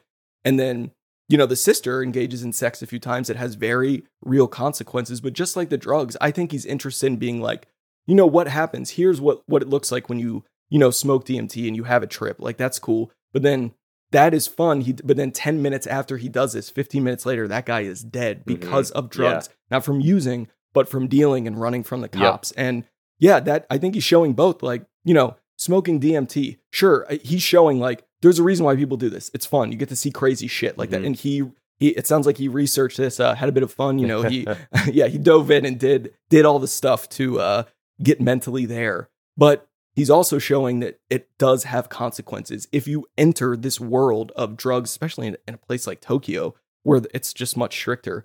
Yeah, things can go wrong very quickly. And he's even warning that from the beginning from one of my favorite characters in the movie, Alex, his friend in the purple shirt. And he sees him like getting ready and he goes, that's a lot of gear, man. Yeah, it's a lot of gear. He's like, you're taking all that? Like, that's a lot of shit. And he's like, you should really fucking come and get that, man. But he's right. He's like, yeah, that's fucking dangerous, man. Like, but And so he's being warned right then, like, this isn't, and Alex is the guy who uses drugs. He's the one who got him into drugs. But he knows his limit. He doesn't even go with him into the fucking void. He's like, I'm going to stay out here, man. I can't watch you do this shit. I use drugs, but I don't fucking deal like this, man. And that's the to piggyback off that, like that whole entire conversation they're having along the walk. Yeah. All they're talking about is drug use for the most part. Right. Like there's some other things that are kind of peppered in, but for the most part, in his sister. But like he's basically like the main character's like, hey, have you ever tried this? And he's just giving him like a very, very like honest appraisal. It's like, yeah, like I did do that. This is what happened to me. This was my experience with it. I don't recommend it, but I mean, if that's what you're into, like it's a very, very diplomatic conversation that two people are having about drugs, which is why I find the movie so interesting, because I can see an argument being made against a bunch of people who don't like the movie to be like, this movie is like advocating for drug use, right? Or it's a movie that's like completely saying like drugs are bad. And I don't think Gaspar. That's why I was asking you. Like, I don't think Gaspar is making a stance on that at all. No, I think he's someone who acknowledges and accepts why people use drugs because they're fun, and then he's also acknowledging that if you're too into the world, you can get fucked. And you can get killed. And that's exactly it. And but I also, you brought up the sex in the movie. And so like later in the movie, like towards the end, we enter into this love hotel, and it's just this crazy trippy experience where you're watching all of these people in various rooms have sex, but it's so cool. But like all in like one shot, the camera's just like floating up, and I'm like, how is he doing this? Like, this is insane. And what I loved about it is like the visuals of like where like the energy is pulsating through like their genital area. Well, yeah, he literally has like a light like emoting from the genital area. And it's so cool. But that scene to me is actually really sweet. Yeah, it is. Because all the sex that we're seeing is all a part of this hotel called love, and all of it seems to be so pleasurable, consensual, and enjoyed by every party. Right. That you're also sort of being like, wow, this is actually in a strange way, like really wholesome. Like we're like this is what people do. Yeah. But we're seeing it through such like a pleasant way of experiencing it. Which is another point that Gaspar, I think, is trying to make. Yeah. Not everything is one thing. Right. And when we're seeing all this sex, because eventually you do have to ask yourself as the audience, why are we seeing all of this sex? Yeah. And it's just sort of like, this is the world of love. And that's really sweet. Well, hold on to that because that's going to come up very soon. And again, I just like to point out that most of the sex in this movie does have consequences. And I don't even know how to like put into words how this movie ends. It's just, it's going to be something you've never seen in a movie before. That's all I'll say. You're going to get an inside view of something that. Wow. Yeah, exactly. Wow. Way to say it. This is a one where I went, this was maybe one of the ultimate like, Gaspar. Oh my God. And then that's how the movie ends. But this is a trippy movie. It's pure Gaspar. It's definitely more accessible than his first two films. Also not the easiest one. Like this is a guy who's going to go, I'm going to show you the consequences of sex for some women that the consequence is they get an abortion. And he is not going to skirt away from this and show her like laying down and then cut the scene. He's going to show it and it ain't going to be easy. And that's just, he goes there. He's a guy who goes there. And again, if you want to watch and even attempt to appreciate or enjoy one of his movies, you at least have to be willing to meet him there. I'm not saying you got to be like, I agree that he went there, but you got to go, okay, fuck, he went there. That's something I'm going to have to process that shot later. Okay. But it shouldn't. And in my very humble opinion, I think for us, it doesn't anger us. I think we are very interested. I mean, I'm just so curious about him in every movie. Why? And why is a dangerous question because it can sound very judgmental, but it's why I bought these, Blu-rays and DVD players because I want to be able to hear this shit. And the more I dive in, the more I investigate, the more I get it and I understand it. I'm not going to put one of these movies on like every week, but I get his intention. I get what he's doing. But this would not be the movie that if we were to initiate somebody into the Gaspar Noé film universe, I wouldn't start with this, even though I think you're right when this is probably the most seen of his work. Right. I don't think I would start with this one. No, I know which one I would start with as well. It wouldn't be this. And it's still not even the easiest of sells. No, none of them are good easy back sells, it up and be like, okay, this is maybe his most accessible, but you're still going to have to anticipate XX and X. I would say, Irreversible is like its own thing, and most people know that movie, and I can kind of like, I can explain to people like, this is why I think he did it, the intention. We just went on for like 40 minutes about it. Explaining 2015's Love is, for people who aren't on board, is a very, very difficult thing. And this may be the easiest movie of his to explain. This is a love story about two people who fall in love. It's an American man. They're in Paris. He falls in love with a woman there. They meet by chance, like mutual friends, fall in love. And this is a movie that focuses very intentionally on that hyper aggressive sexual life right when you are first falling into things. Yep. And that's an interesting take to have on a movie. We've all seen relationship movies that focus on like, it's really good in the beginning, it's really sweet, and then it goes to shit, like Blue Valentine. Or maybe we get like a decades-long progression like the Before series, where it starts here and then now we're fighting in a hotel room, whatever it is. I've seen movies that focus on like the intense sexuality of a relationship. Although I have never seen a movie, nor have you, nor has anyone else, where those two actors are engaging in real sex and they're actually going for it. And it's very, very clear based on the camera shots that this is not CGI, as in the case of like Von Trier's Nymphomaniac. This is, these are three performers who knew what the deal was. They knew what the shot was. They talked about it with Gaspar. They were all on board. And that's the thing that's hard to justify, hard to explain for someone who's not on board. Why in the world would this man make a relationship movie in which two people are actually having sex? How the fuck is this not pornography? See, that's what you said the word. Boom. I do not consider this movie pornography. Me neither. I do consider this movie, like when we're the scenes that we're watching, I'm like, I truly believe we are not watching porn. We are watching sex. Mm-hmm. There's a difference between the two. Yeah. Porn is designed to, its chief objective is to just get you there. Right. Where this, while you may have those feelings, mm-hmm. the intention behind it is to show you that couples all have sex. Yeah. And when you fall in love, sex is a part of that. Mm-hmm. And all of this and that is just really revolving around the sexual nature of human beings. Most of, if not all of the sexuality that you see in this movie is not, in my opinion, designed to make you feel that way intentionally. I don't think it's designed necessarily to titillate. I think it's so fucking well shot and like well scored. Like the music is insane. Like they would spend, essentially, they did all these scenes first. They shot all the sex scenes first because he didn't want the actors to be like anticipating them like, oh fuck, it's 3 weeks from now. Like, oh my God. It just got them all out of the way. And none of it was choreographed. None of it was rehearsed, just like Gaspar's dialogue. It's not rehearsed. You get to make it up on the fly. And he just, they would light it, him and Benoit Debie, they would light it, and there has never in the history of cinema been this good looking of sex scenes ever. They are true. Gorgeous. Like the lighting is gorgeous. And the camera, while it cuts, the camera doesn't move. Like when it's in a composition from above or from here, you're just sitting there like watching. It feels almost more like a documentary. And then like, why include this? Why include this? I and you are not here to like explain why Gaspar Noé does the things he does. He does a lot of interviews. You can go watch it that way. But when I heard about this movie and when I saw it, and I'm going to talk about that, I got what he was doing. And again, this isn't something I want to see in every film. Yeah. It's not.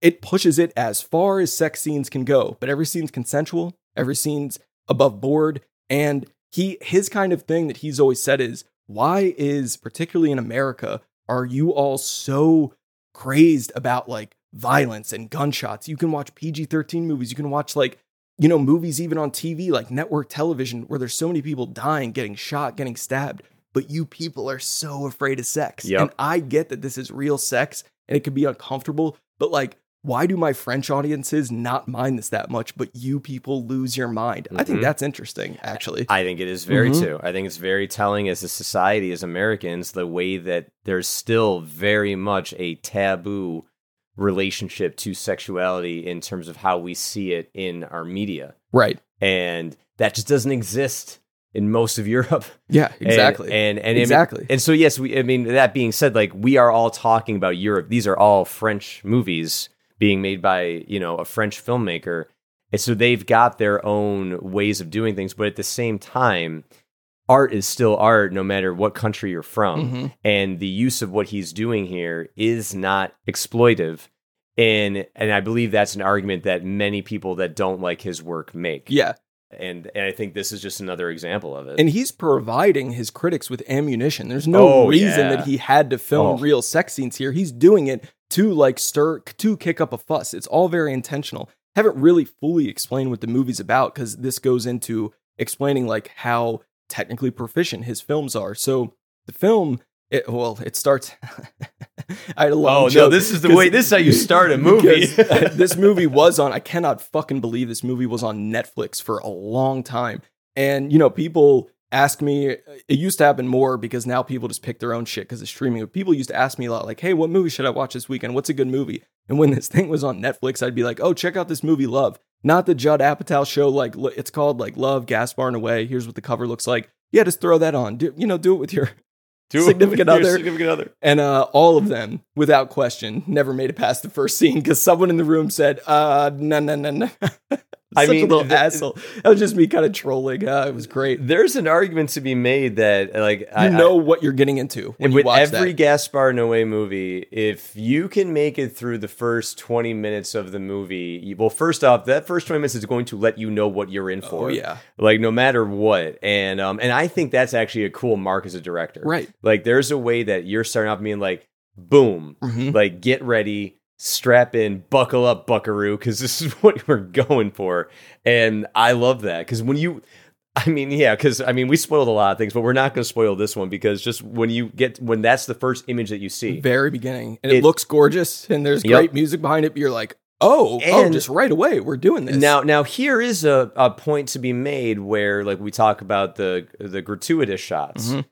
I wouldn't necessarily, I don't personally take this moment to be gratuitous, but I wouldn't argue someone that does. Oh, no, like, neither. There's another moment in this scene that I think is 100% gratuitous. By intention. Yes. But this one, I wouldn't personally, but if someone was to be like, I think that's a bit gratuitous, I'd be like, you know what? I see that because you don't know anything about this movie. None of us do. We just open up on this. Yeah. And it's sort of like, okay, all right. I mean, and we finish it. Well, that's why all my friends turned it off, because they're like, what did you start us to watch? It does finish. Oh boy. But after that, it's basically the movie, the current, present, contemporary narrative of the movie all takes place on New Year's Day. Yeah. And this guy Murphy has woken up. He's got, I don't think, they're together. He has a lady and they have a newborn.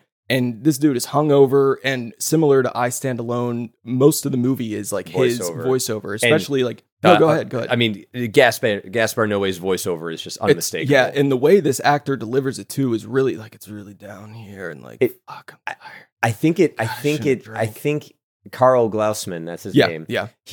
I think, so many directors talk about certain actors because kind of sing their language. I feel like he does that. Yeah. Like, I hear exactly the cadence, the gravel of it, but just like the rhythm, right? Is I think exactly how Gaspar hears it in his head.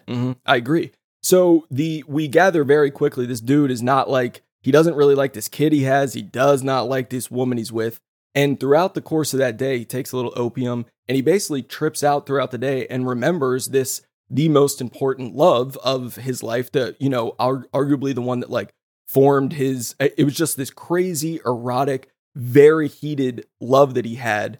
And we essentially go, it's not perfectly in like reverse chronological order, but as he like sits down on this opium trip, he's remembering events from their life. And the first things we see are like the fallout, like they've already been broken up and he's like trying to get her back there, fighting horrifically.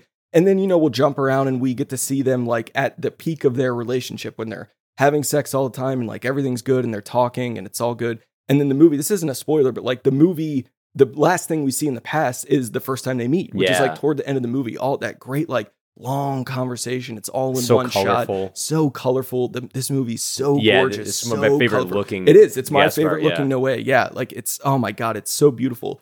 So we're kind of getting like a love story in reverse. It's not perfect reverse, like irreversible, but he's remembering like, these highlights. And then it very quickly, when you're paying attention, it comes into play like this current lady of his and this kid, they did not come from nowhere. And again, talking about this is a movie with a lot of sex, and not all the sex necessarily like has consequences in this, because when you're just starting out in a relationship, like that doesn't have consequences. But the big acts when he strays from his lover, those have consequences, very, very big ones. And that again is like what the movie's about, that not everything is just all good. And just because like we've, maybe we're mixing up our love life a little bit, it doesn't mean you're allowed to on your own whenever the fuck you want. Yeah. And I just love that. I'm not even kidding. This is a weird thing for people to hear, but I gotta own it and I believe it. I think this is the most realistic movie about like a contemporary relationship. It's a contemporary relationship that meets under the circumstance of we're just going to go at it all the time. Not even really like engaging on, we don't really see them like doing much else. Like when they're out, they don't even really seem to be like getting along a lot. Like he's this like up and coming director, which he never really fully seems on board with, like kind of, but like a movie where what that's about, like meeting, a lot of love making, going for it, and then it ends badly quickly because of drug use, because of cheating. this is so fucking realistic. And some of the arguments they had, which again were unscripted, they just had an outline. I mean, they're devastating, and the stuff he says to her is like the meanest things. The meanest things you can say to someone, and then it'll just like cut to them like trying to make up, and you're like, oh man, this is a terrible love. And I think that's another point to why I argue that like the sexuality in this movie isn't porn, is because every sex scene that we see, there's a reason for it. Mm-hmm. It's almost like a scene in a way. Because when we get towards the end of the movie where their relationship is not good, the sex that they're having is coming from an ugly place. Very. And there is nothing erotic about these scenes. No, it's very aggressive, very just like, I'm mad at you, so we're working this out through physically, sex. Which doesn't work, folks. Yeah. You know, that's what they realize. And that's the point. But when they are having like these very, very beautiful moments together, like then we are seeing like the love, pun intended. But that's why it's called that. Yeah, exactly. But I don't disagree with you when you say that this is probably the most realistic depiction of like a contemporary love, because the candid moments that are happening in this movie are some of the most realistic, down to earth like moments that you have as a couple when you're alone in bed. Yeah. And like one of my fucking favorite little things that they did was, you know, he's taking like these like very private, candid like Polaroids. And, you know, later when he's like trying to remember, he's like looking back. And then when we finally get to the scene where that's all happening and where that is, like, he's not looking at these photos to look back at his ex-girlfriend naked. He's remembering the love and desire that he was feeling when these photos were taken. Exactly. And like that longing and feeling is just something that I just don't see represented in a lot of movies that are like this. Right. And I just thought, and the way that they talk to each other, and I agree with that statement, basically. Yeah. And also going back to like the bad shit in his movies they are there for intention. Like drug use, it isn't as overt as some of his other movies in this, but it is important to their worlds, like Coke doing this, doing stuff. And they have that conversation where they're like walking in the, you know, like the graveyard. And she's like, I feel like all we do now is just do too many drugs and then try to like make up with sex later. Yep. And they both look like gray and like awful. And that's what you're seeing. You're seeing the consequences of, hey, met this girl. And from her perspective, like met this guy, we get along. Our sex life is great. And it's just like casual fun drug use. Have you tried opium?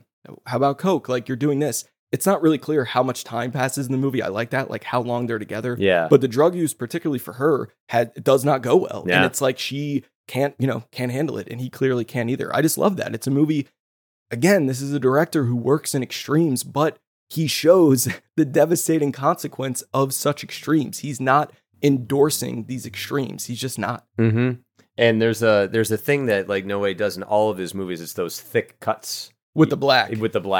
They don't last very long. It's almost like Murphy's blinking. It's like sometimes he blinks and you just go, you're like, either you're right there, you're still in the same scene, or you may have just jumped back 4 years and you're like, oh, where are we? Yeah. And it's always seems to be in this case, the use of those cuts seem to be, it's a change in thought. It's a change in just like, it's a beat, for lack of a better term. Like we've just kind of just switched, even though we might be in the same shot, we've just switched a way of thinking. Right. Like it's sort of like he's dwelling on one thing, then we get one of those shots and it's almost like he's telling himself, no, don't think that way. Which is also what No Way does in his voiceover. Like he'll contradict, like, no, don't, that's too much. We can't go there.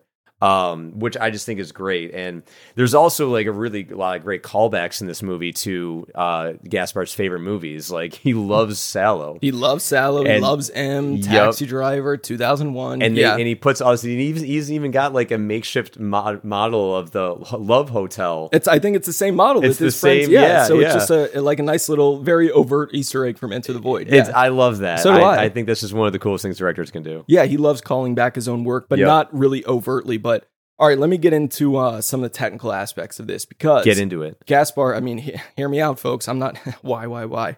Gaspar Noé's mom was dying, and he had just bought a 3D camera, so he shoots her dying in 3D because his name's Gaspar Noé. I mean, what do you want me to say? Like, I don't know. And he was so moved by like how it looked and the pain of her. I think that has a lot to do with Vortex coming out. Like, I think he's using like that experience, but he got used to like 3D cameras, and he hooks up with Benoit Debie and he's like, what if we do this like 3D? So you can't watch the movie in 3D now, although in the Region B Blu-ray I bought, they do have a 3D option. I have to get a 3D TV and some glasses. And what's the best scene to watch in 3D, Alex? Well, I was fortunate enough to see this film in 3D in November 2015 when this film had a very brief run at the Aero Theater in Santa Monica. And I knew what I was going to get into, but we had glasses, we had the whole thing. And about 5 minutes, I don't know, like 10 minutes into the movie, I get what he's doing, that the camera is rarely, if ever, going to move. It's very still, it's not going to like be herky-jerky, like it'll push in very carefully. And that's because in 3D, it just made everything very easy to watch. Cool. And very easy to focus on. And like 40 minutes in, I went, I've only seen one good movie in 3D, like to utilize that technology well, and that was Avatar. And then like by the time Love was done, that was the best use of 3D I've ever seen in a movie, because he was living in the world of it, and it just, not all of it was overt. And then sold out screening.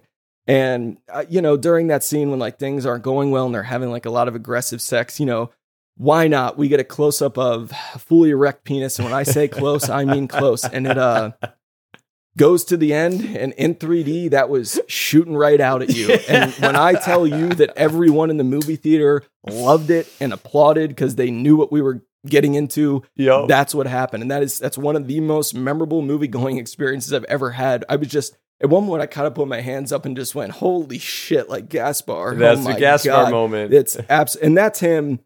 That is gratuitous. That's the gratuitous. Purpose. That's him being like, fuck you all. I don't care. Like, I'll give you something to hate and like, oh God, rally against. I mean, I can't justify that. Like, why did he include that, Alex? How the fuck do I know? Because it's Gaspar. Yeah. Like, I can't, I guarantee you he included because he thought it was going to be funny. Yes, of course. And he wanted to get a rise out of everyone because everything else he does is intentional. So why not be like, yeah, all right, here you go. In some ways, this is his most playful movie in terms of him like doing a very casual middle finger to his critics. Because like, he has characters named Gaspar in the movie. He does it all the time. Yeah, he has characters named. He shows up in his movies. He shows up. So in this, he, shows up. He's got like a pretty bad toupee, which I really love.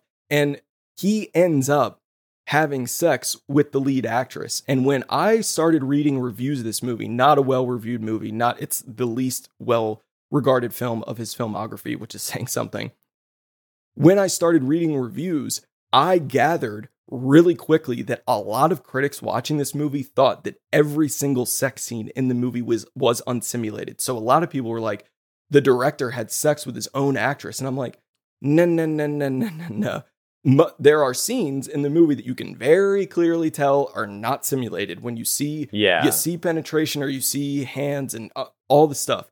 There are also a great number of sex scenes when they're clothed, when you don't, and those were simulated. Those were not like, Gaspar in a way is a little left of center, let's say, but he's not crazy enough to like do that, to like actually have sex with someone. So again, just investigate it a little more. And I think that's him having a little fun being like, I bet everyone thinks every single act of sex in this movie is real. Even when he like cheats on her in the bathroom with that girl at the club, there's no, I mean, maybe, but there are ways to shoot stuff as most other movies with sex scenes do. It wasn't like a free for all, like everyone's having sex. That wasn't what it was. He's almost kind of like tricking people into thinking that everyone's having sex, but no, he wasn't. That's all. And stepping into that scene just from like in the world of the movie, what a fucking idiot the main character is when he cheats on her. Oh, like that is like I believe him because I believe him too. He starts that scene like the drunken. I mean, as a director, there's nothing worse than an arrogant director who clearly hasn't made anything. And he's just like, this is what I want to do. I want to tell with meaning. And he's even talking about like, I want to make a movie with real sex. So he's wearing a Fassbinder shirt. Exactly. Very playful. And then, he just goes like straight away into a bathroom and hooks up with this. Oh my God. It's so dumb. That's nothing. He's an idiot. He's a fucking idiot. He's a young idiot. Yes. Yes, absolutely. Yep. One other thing I want to say about this, this is tough because the next movie we're going to talk about has an incredible soundtrack, but I love all the songs in Love. Like he uses one of my favorite Brian Eno songs, Always Returning, when they're during like a tender moment. And then I just got to call it like I see it, folks, like Maggot Brain by Funkadelic is during the threesome. And he like that's like a 10-minute song. And he just plays that thing out. And I hadn't heard it like all the way through. And then after I saw that movie, I became like really obsessed with that song and Funkadelic, and that's that may be like the best scored and shot love scene, honestly, ever. And I'm not even kidding. Can't disagree. Yeah. And just to keep going with this, I was watching the movie and there's this one scene going on and there's this guitar work being played. And I go, God, I love this guitar. Like, my favorite guitarist of all time is John Frusciante from the Red Hot Chili Peppers. And so I Shazammed the song. And it turns out it's one of John Frusciante's solo songs. I go, God damn it. Gaspar. No wonder I fucking love it. Gaspar, you son of a bitch, you've done it again. His soundtracks for all of his movies are really great. Very important. Whether it's the score in the movie, like for Irreversible, or Enter the Void has some great songs. Great. And Love is Love was one that I downloaded all those songs and tried to put them in order because it did have a soundtrack, but I love them all. I love Love. I love Love. What can I say? So this is really saying something. But if someone's like, I'll tempt fate with one Gaspar movie, what's the most accessible? I'm gonna go, well, I can't believe I'm saying this, but it's probably his most recent Climax, which is, what's that about? It's about a bunch of dancers who've been rehearsing and they're all in a good place, and it's the last day of rehearsal, and then they decide to have a little party. There's some sangria, and we realize that someone has spiked the sangria with LSD, and complete and utter fucking chaos ensues.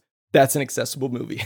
Yep. Yeah. Oh, man. It is the most accessible one that he has. It really is. I mean, it is. It's like, what's cool about him is I mentioned how he's taken a long time between projects in the past. And what's interesting is that he usually shoots very quickly. I forgot to mention this, but something, if I have this right, Love, they started filming that in October 2014. Okay. They wrapped in February 2015. So that's a pretty good shooting time. He had that at Cannes in May 2015. So they wrapped in February and he has it ready in May. And again, he edits his own movies, but Jesus, I don't know. It's just his work output.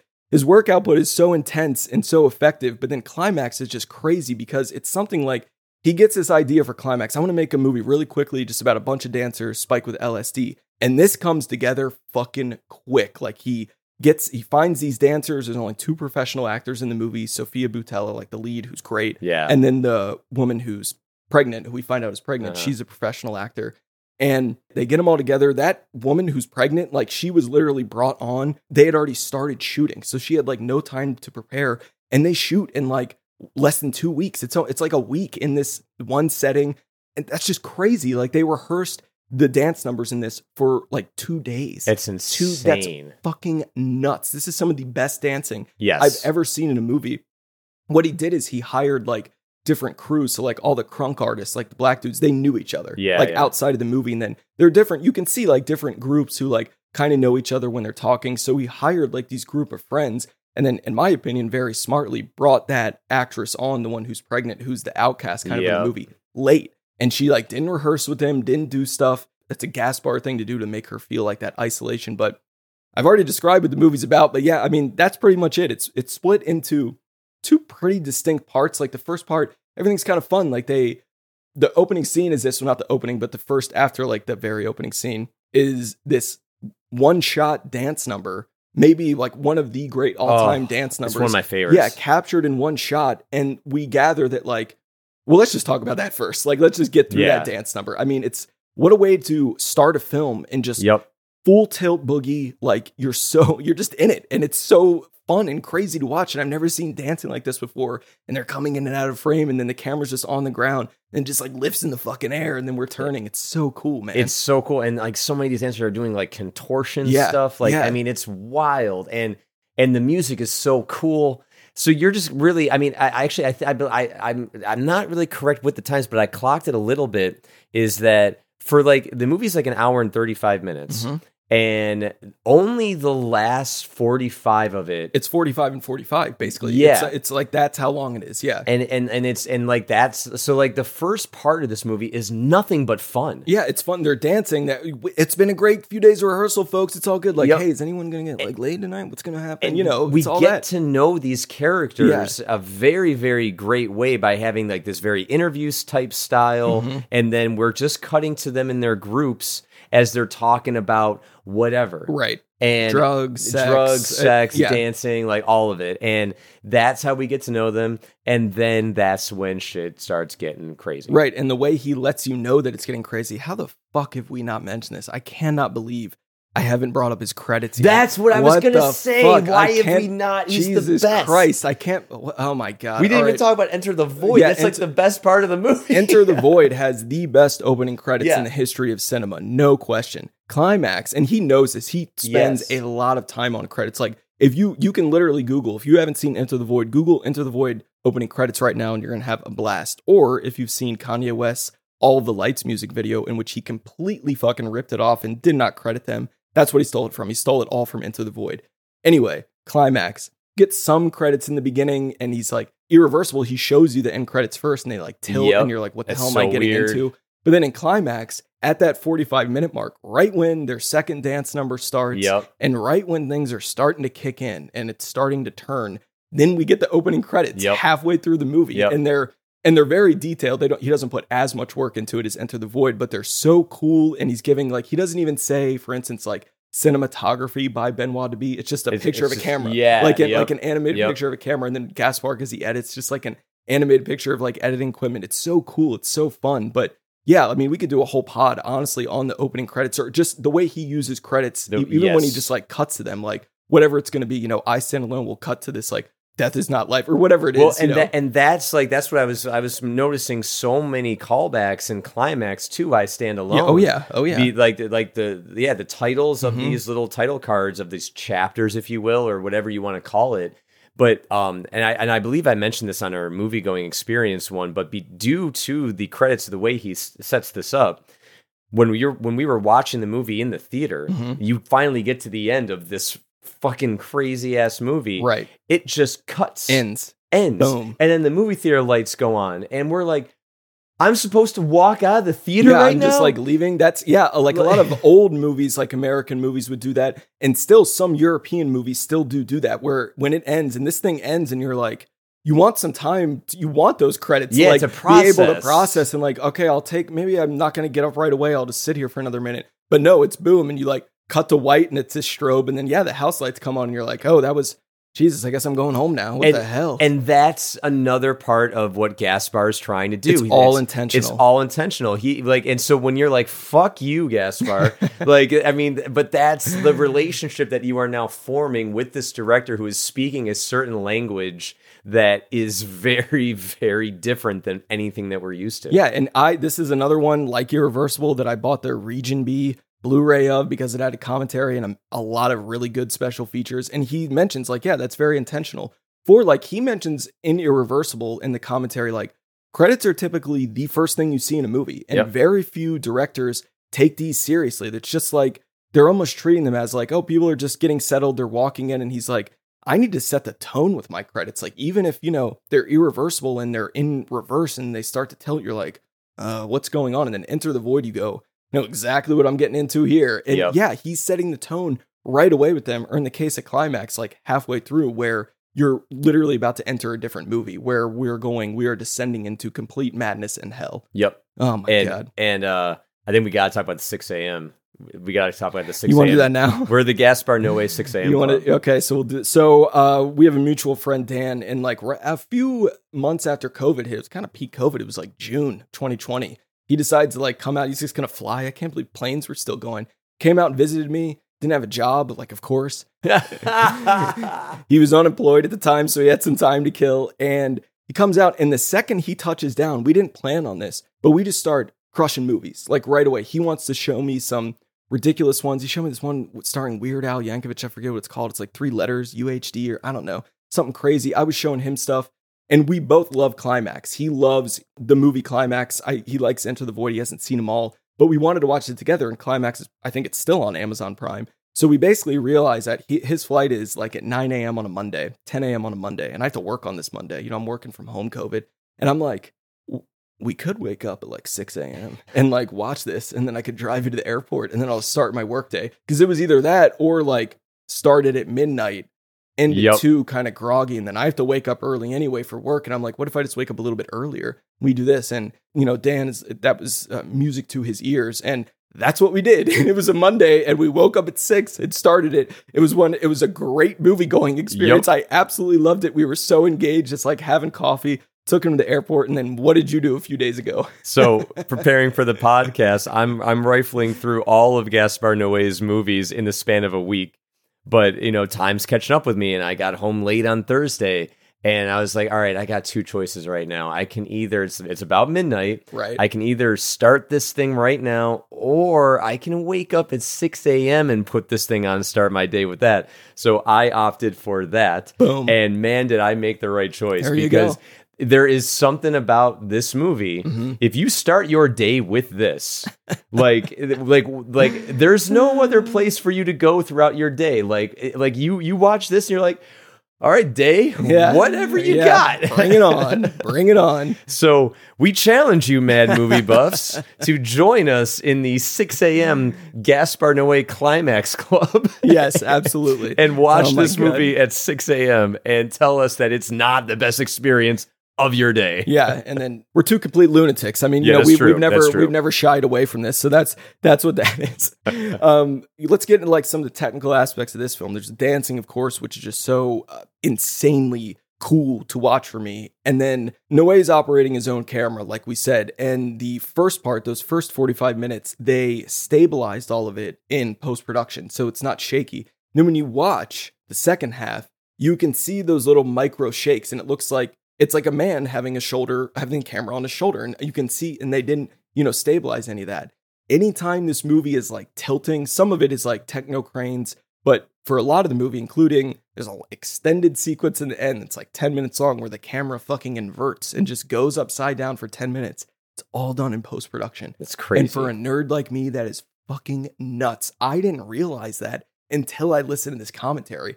And he's like, oh yeah, we flipped that in post-production. And that, again, for editing, huge no. You want to do that like in camera, or you would cut to a shot where it's upside down, but they just do it in camera and you see it revolving and you're like, whoa, and he's the dude who's going to do that during the most hellish moment. It's like bathed in this blood red color. That's when he's going to turn it upside down, because he's like, now we're just watching animals like in their primal default setting because they're so out of their minds. And correct me if I'm wrong, but doing that in post is not very much different than just taking your mouse and rotating an image on your like screen. Well, it's a little more challenging than that, because you got to think like, if you do that, if I'm taking like a 1920 by 1080 frame, and then I'm turning it, I'm going to cut off a lot of my frames. Which means they shot the film like way farther back, like much wider. To make room for that. So then he could have scale in post to like post in and not lose any of his resolution. And this is like I shoot a lot of my stuff in 4K, but I usually I exclusively have to deliver it in 1080. So I have like 50% scale to play with. So if I'm shooting something in 4K and I don't really like how I framed it, I can push it in and like adjust, and no one's the wiser. And the scale isn't messed up. That's essentially what he's doing on a much bigger level and cooler level. But it's not something that's done a lot on mainstream movies, because it seems kind of like maybe even a little juvenile. And I'm like, hey, he just does it and he knows how to do it so well. And it's just, oh my God. It's another one like, how the fuck did you do this, man? Yeah. I just can't believe you pulled this off. Oh my God. And this is, we talk about colors for Gaspar Noé movies. I mean, this is one of his most colorful, mostly because of the wardrobe. Yeah. Like everyone, what they're wearing is very, very specific. It's one of those movies where you don't catch everyone's name, but you do get to know these characters in a very short period of time pretty well. Yeah. But like when you're done, when you're conversing about the movie afterwards, when you say it's like, oh, like the main girl in the yellow, or like the girl in the white, like you're referring to these people, but I think that's also by design, because you also realize that this is such an ensemble thing, right? That you're gonna refer to these people in these ways, so we might as well make them as specific as possible. And yeah, he'll like go into the bathroom, and it's all like that crazy green. Then he'll go into the room where she's like tripping and talking to the girl, and it's like blue and yellow, all these crazy lights. And then, what I really like about this movie is it's a complete diversion from Into the Void, when he's already proven to us he knows how to show us what it's like on drugs. But for this one, it's different. Than we don't get any insight to what they're seeing. What any of they're so tripped out, and we just observe them. It's almost like a documentary in that way, that we're just observing these people like go back to their primal animalistic settings. And then how do you respond? Some people become very violent. You got daddy out there who's just dancing. He's just having a good time. He's trying to keep it above board. He's just dancing, and that's how he's getting through it. And like some people are still dancing at the very end. They're just up dancing. Some people are fucking dead. Yeah. And, I mean, it's like that's what spins the night so far out of control. And that's the interest in the exercise is not everyone responds the same. And what does that say about them? And we've also failed to mention that this movie is based on a true story. Yes, it is. It takes place in the 90s, and yeah, a version of this did happen in the 90s. Yeah. Yep. Now, did people die in the real one? For some reason, I think to remember that yes, not like all of them, but some. I think, but I would need to be fact checked on that. But still, like it did happen. I feel like someone would have had to in order to entice him. As weird as that sounds, in order to pull it, like, oh wow, someone died. Someone died from that. Huh? Like, oh god. All right, we'll throw that in the movie. So that's 2018 Climax, Love Climax. 2019. Well, it's hard. It came out. Oh, it's one of that. It's a European date thing. Vortex has already been out, so is that at 2022, 2021? But very quickly after, he makes this short film, a long short, 50 minutes, called Lux Eterna. And this one, I actually have seen this movie, but they're doing it, I think, because Vortex is coming out. They're going to do a theatrical run, like, really soon, like this month in May. And go see it. I mean, if you're interested in seeing Vortex, I don't know anything about it, haven't watched a trailer. I do understand, though, that the entirety of Vortex is a split screen. And I think the whole thing is going to be, one half of it stars Dario Argento, the famous director, like Suspiria, the original Suspiria. And I think the whole thing is going to be split screen. And we're going to have to, we're just seeing two different perspectives. Most of Lux Eterna is. And to me, it feels like he's testing to see if this will work. Yeah. And he's doing it. Stars Charlotte Gainsbourg, Carl Glusman's in it. And it's about like the behind the scenes production of a film and like it involves witches. It's very, very weird. His shorts are more and I've heard him say this. I've heard him say variations of this. And I think he would agree with me. They're more experimental and more for him, like testing out, will split screen work for 2 hours and 20 minutes as opposed to just 50. And I guess making this, he's like, yeah, I think it will. Or if it doesn't, still going to fucking try it. So let's go. Yeah. It's a very colorful movie. So when it comes out, I don't know if you're in a Gaspar mood and want to go see it. I'll be interested to see if they charge like full price because it's not, it's not a feature. But yeah, that's, oh man, all by way of saying like, it's not often we get a new Gaspar movie. So I'm so excited to see Vortex. It's apparently already out in New York, but we are going to do a mini-sode on it where we've agreed to see it. Like, even if we're apart, we've agreed to see it opening weekend, and then we will touch base again. We went back and forth. Like, do we wait until post Vortex to record this? But we're together in person, which is rare. And I thought this is a director that would benefit more from being in person. So there we are.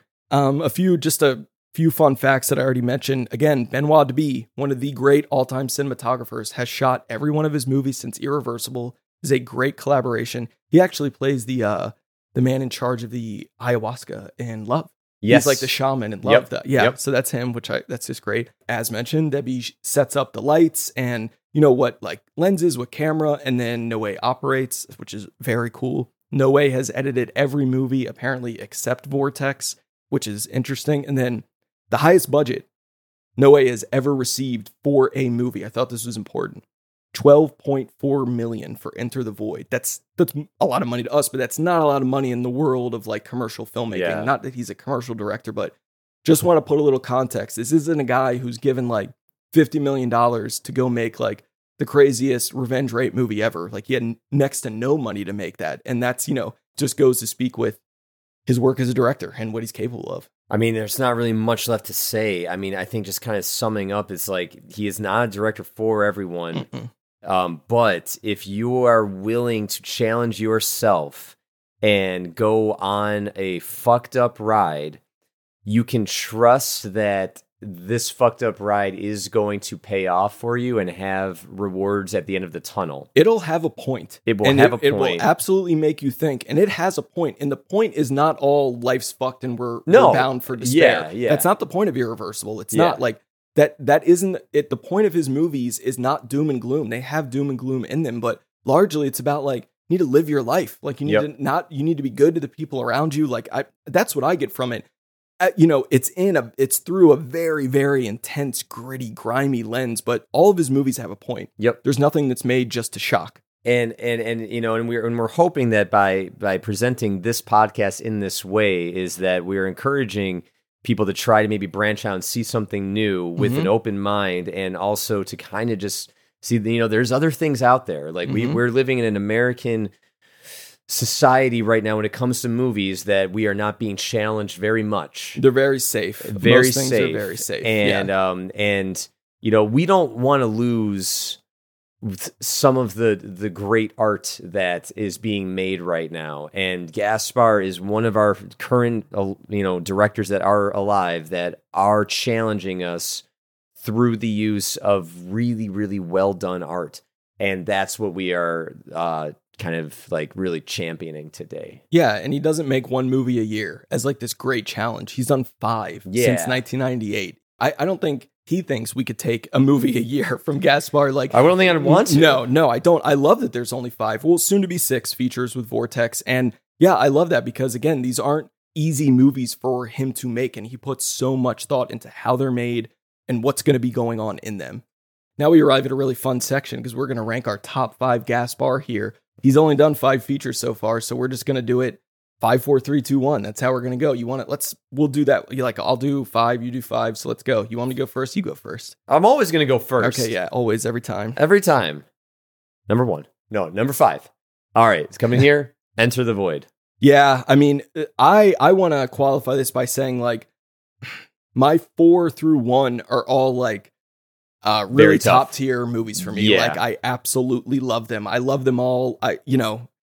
Grade A's, whatever you want to say. So we're really grasping at straws here. My number 5 is I Stand Alone, but I get why Enter the Void is your 5. Yeah, totally get it. But, I'm starting with his first, I Stand Alone. And that's a movie that I greatly appreciate. And that is my number 4. Okay, I Stand fair. Alone. Well, my number 4 is Enter the Void. So we just kind of flip those a little bit. Oh, this is going to be interesting. So we're going to reverse an irreversible move. Nice. You tried. Okay, number 3. I am actually making a judgment call right now. I'm going to reverse, actually. So I'm going to go with my number 3 is Irreversible. Okay, mine's Climax. And again, love Climax. I think is most accessible, but yeah, that's what I'm going with. Okay, Number 2 for you. Number 2 is Love. Same here. Yeah. So that's interesting. Okay, so I'm a sadistic maniac. So my number 1 Gaspar Noé movie is Irreversible. I just can't. It's the most Gaspar movie, and I don't know. I do think there's a lot of value in it. It's just tough to dig through. No, and I completely agree. Yeah, and my number 1 is Climax. Yeah. Just because I think that movie's a lot of fun. It is. It's again, speaking to his playful side, he has a playful energy to him that he's not afraid to like subtly just inject right here, and I really like that. And the reason that I actually made my choice the way I did, because I had Irreversible at number 2, was just because as we were talking about Love, it was like I was just connecting to like what I really, really enjoyed about that movie. And I just think for me, I gotta put that, but that's not taking away from, because like Irreversible would have been my number 2 for the reasons that it's your number 1. Right.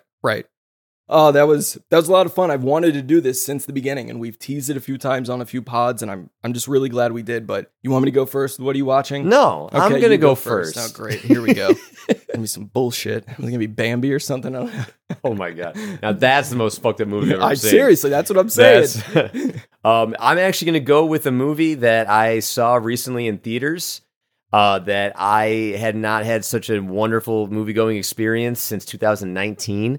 But I saw Everything Everywhere All at Once, directed by the Daniels, and I thought it was just it was an existential journey that I was on board from the second that it started to the second it ended, and I loved every second of it. There are a lot of people right now having that same journey as you, and it's so nice to see like an indie A24 movie this much in the conversation, because the people like I saw it, you liked it more than me. That's okay, because you developed this thing with it where you like were having this life-altering experience. And it's so cool to read reviews, or some people are seeing this and they're like, is this the best movie I've ever seen? And I think that speaks to where we are at the time and how like crazy the last few years have been. And yeah, I thought it was so big and ambitious, and I really appreciated that about it. But God, I don't know. It's just so cool when an indie movie dominates movie culture, even if it's just for like a couple weeks. And we're not talking about, superhero movies, because we're doing that all the time. So just to switch to this indie thing, I'm like, cool, great. It was in there. Exactly. And it's A24, and it's just one of those things where it's like just check out this movie, check out movies like it, check out anything from A24, listen to our A24 podcast. Yes. I think that was the first time we teased a Gaspar movie because we talked about Climax. I believe it was. Or a Gaspar pod, rather, because we talked about Climax. All right, mine. This is a lot of fun. Mine's called Evolution from 2015. It is directed by Lucille Hadja-Alivovich. I'm sorry if that's a little wrong. This is Gaspar Noé's lifelong partner, who has been involved in every one of his movies in some way or another. She's credited as a producer on some, as a writer on some. I'm interested in, like, what movie does the woman who's with Gaspar Noé, like, what the hell does she make? So I put this on. She's made a few movies, and it's an hour and 20 minutes. It was available for free on a few apps. And basically, it's a small island, and the only people who inhabit it are boys and women. Why? Why is that? That's all I'll say. And it's like teenage. There's no men. No. Young boys. Like kids. Like kids. Boys. Yeah. Like under 10. Like 12 and under. 12 and under, but like adult women. Adult women. Interesting. Yes. So why is that? And you spend 80 minutes in a very like photographically precise movie. Not a lot of moving camera. Very like, long, beautiful shots. Not a big cast. So it was just so cool to see like a woman who's in the Noé world a lot. Like, what is she going to make? So I would really encourage people to watch it. It's called Evolution from 2015, not the David Duchovny movie, which I know. That was where I was going. I know you were. I did love David Duchovny. I know you do. So as we end here, we'll touch on why yet again. We're not telling everyone that Gaspar Noé is for everyone, because he's not. But like you said, if you want to venture into something a little more challenging, however so briefly, this is a director to do it. One who's very extreme, but with a lot of intent. I'm very glad we did this. I'm very glad it's done. I am cautiously recommending that people tweet to us to tell us what you think if you watch a Gaspar Noé movie because of this pod. Don't be mad at us. Just try it. Try out something new. Watch a fucked up movie. See what it does for you. Movie. Yeah, you don't have to do it all the time, but some of the time it can be kind of different and fun. But as always, thanks to everyone for listening and happy watching. Wow. Oh man. Oof. Hey everyone, thanks again for listening. You can watch my films and read my movie blog at alexwithrow.com. nicholasdostal.com is where you can find all of Nick's film work. Send us mailbag questions at whatareyouvwatchingpodcast@gmail.com or find us on Twitter at WAYW_podcast. Next time, as promised, we're going to complete Gaspar's filmography with reviews on his new short film, Lux Eterna, and his 6th feature film, Vortex. Stay tuned.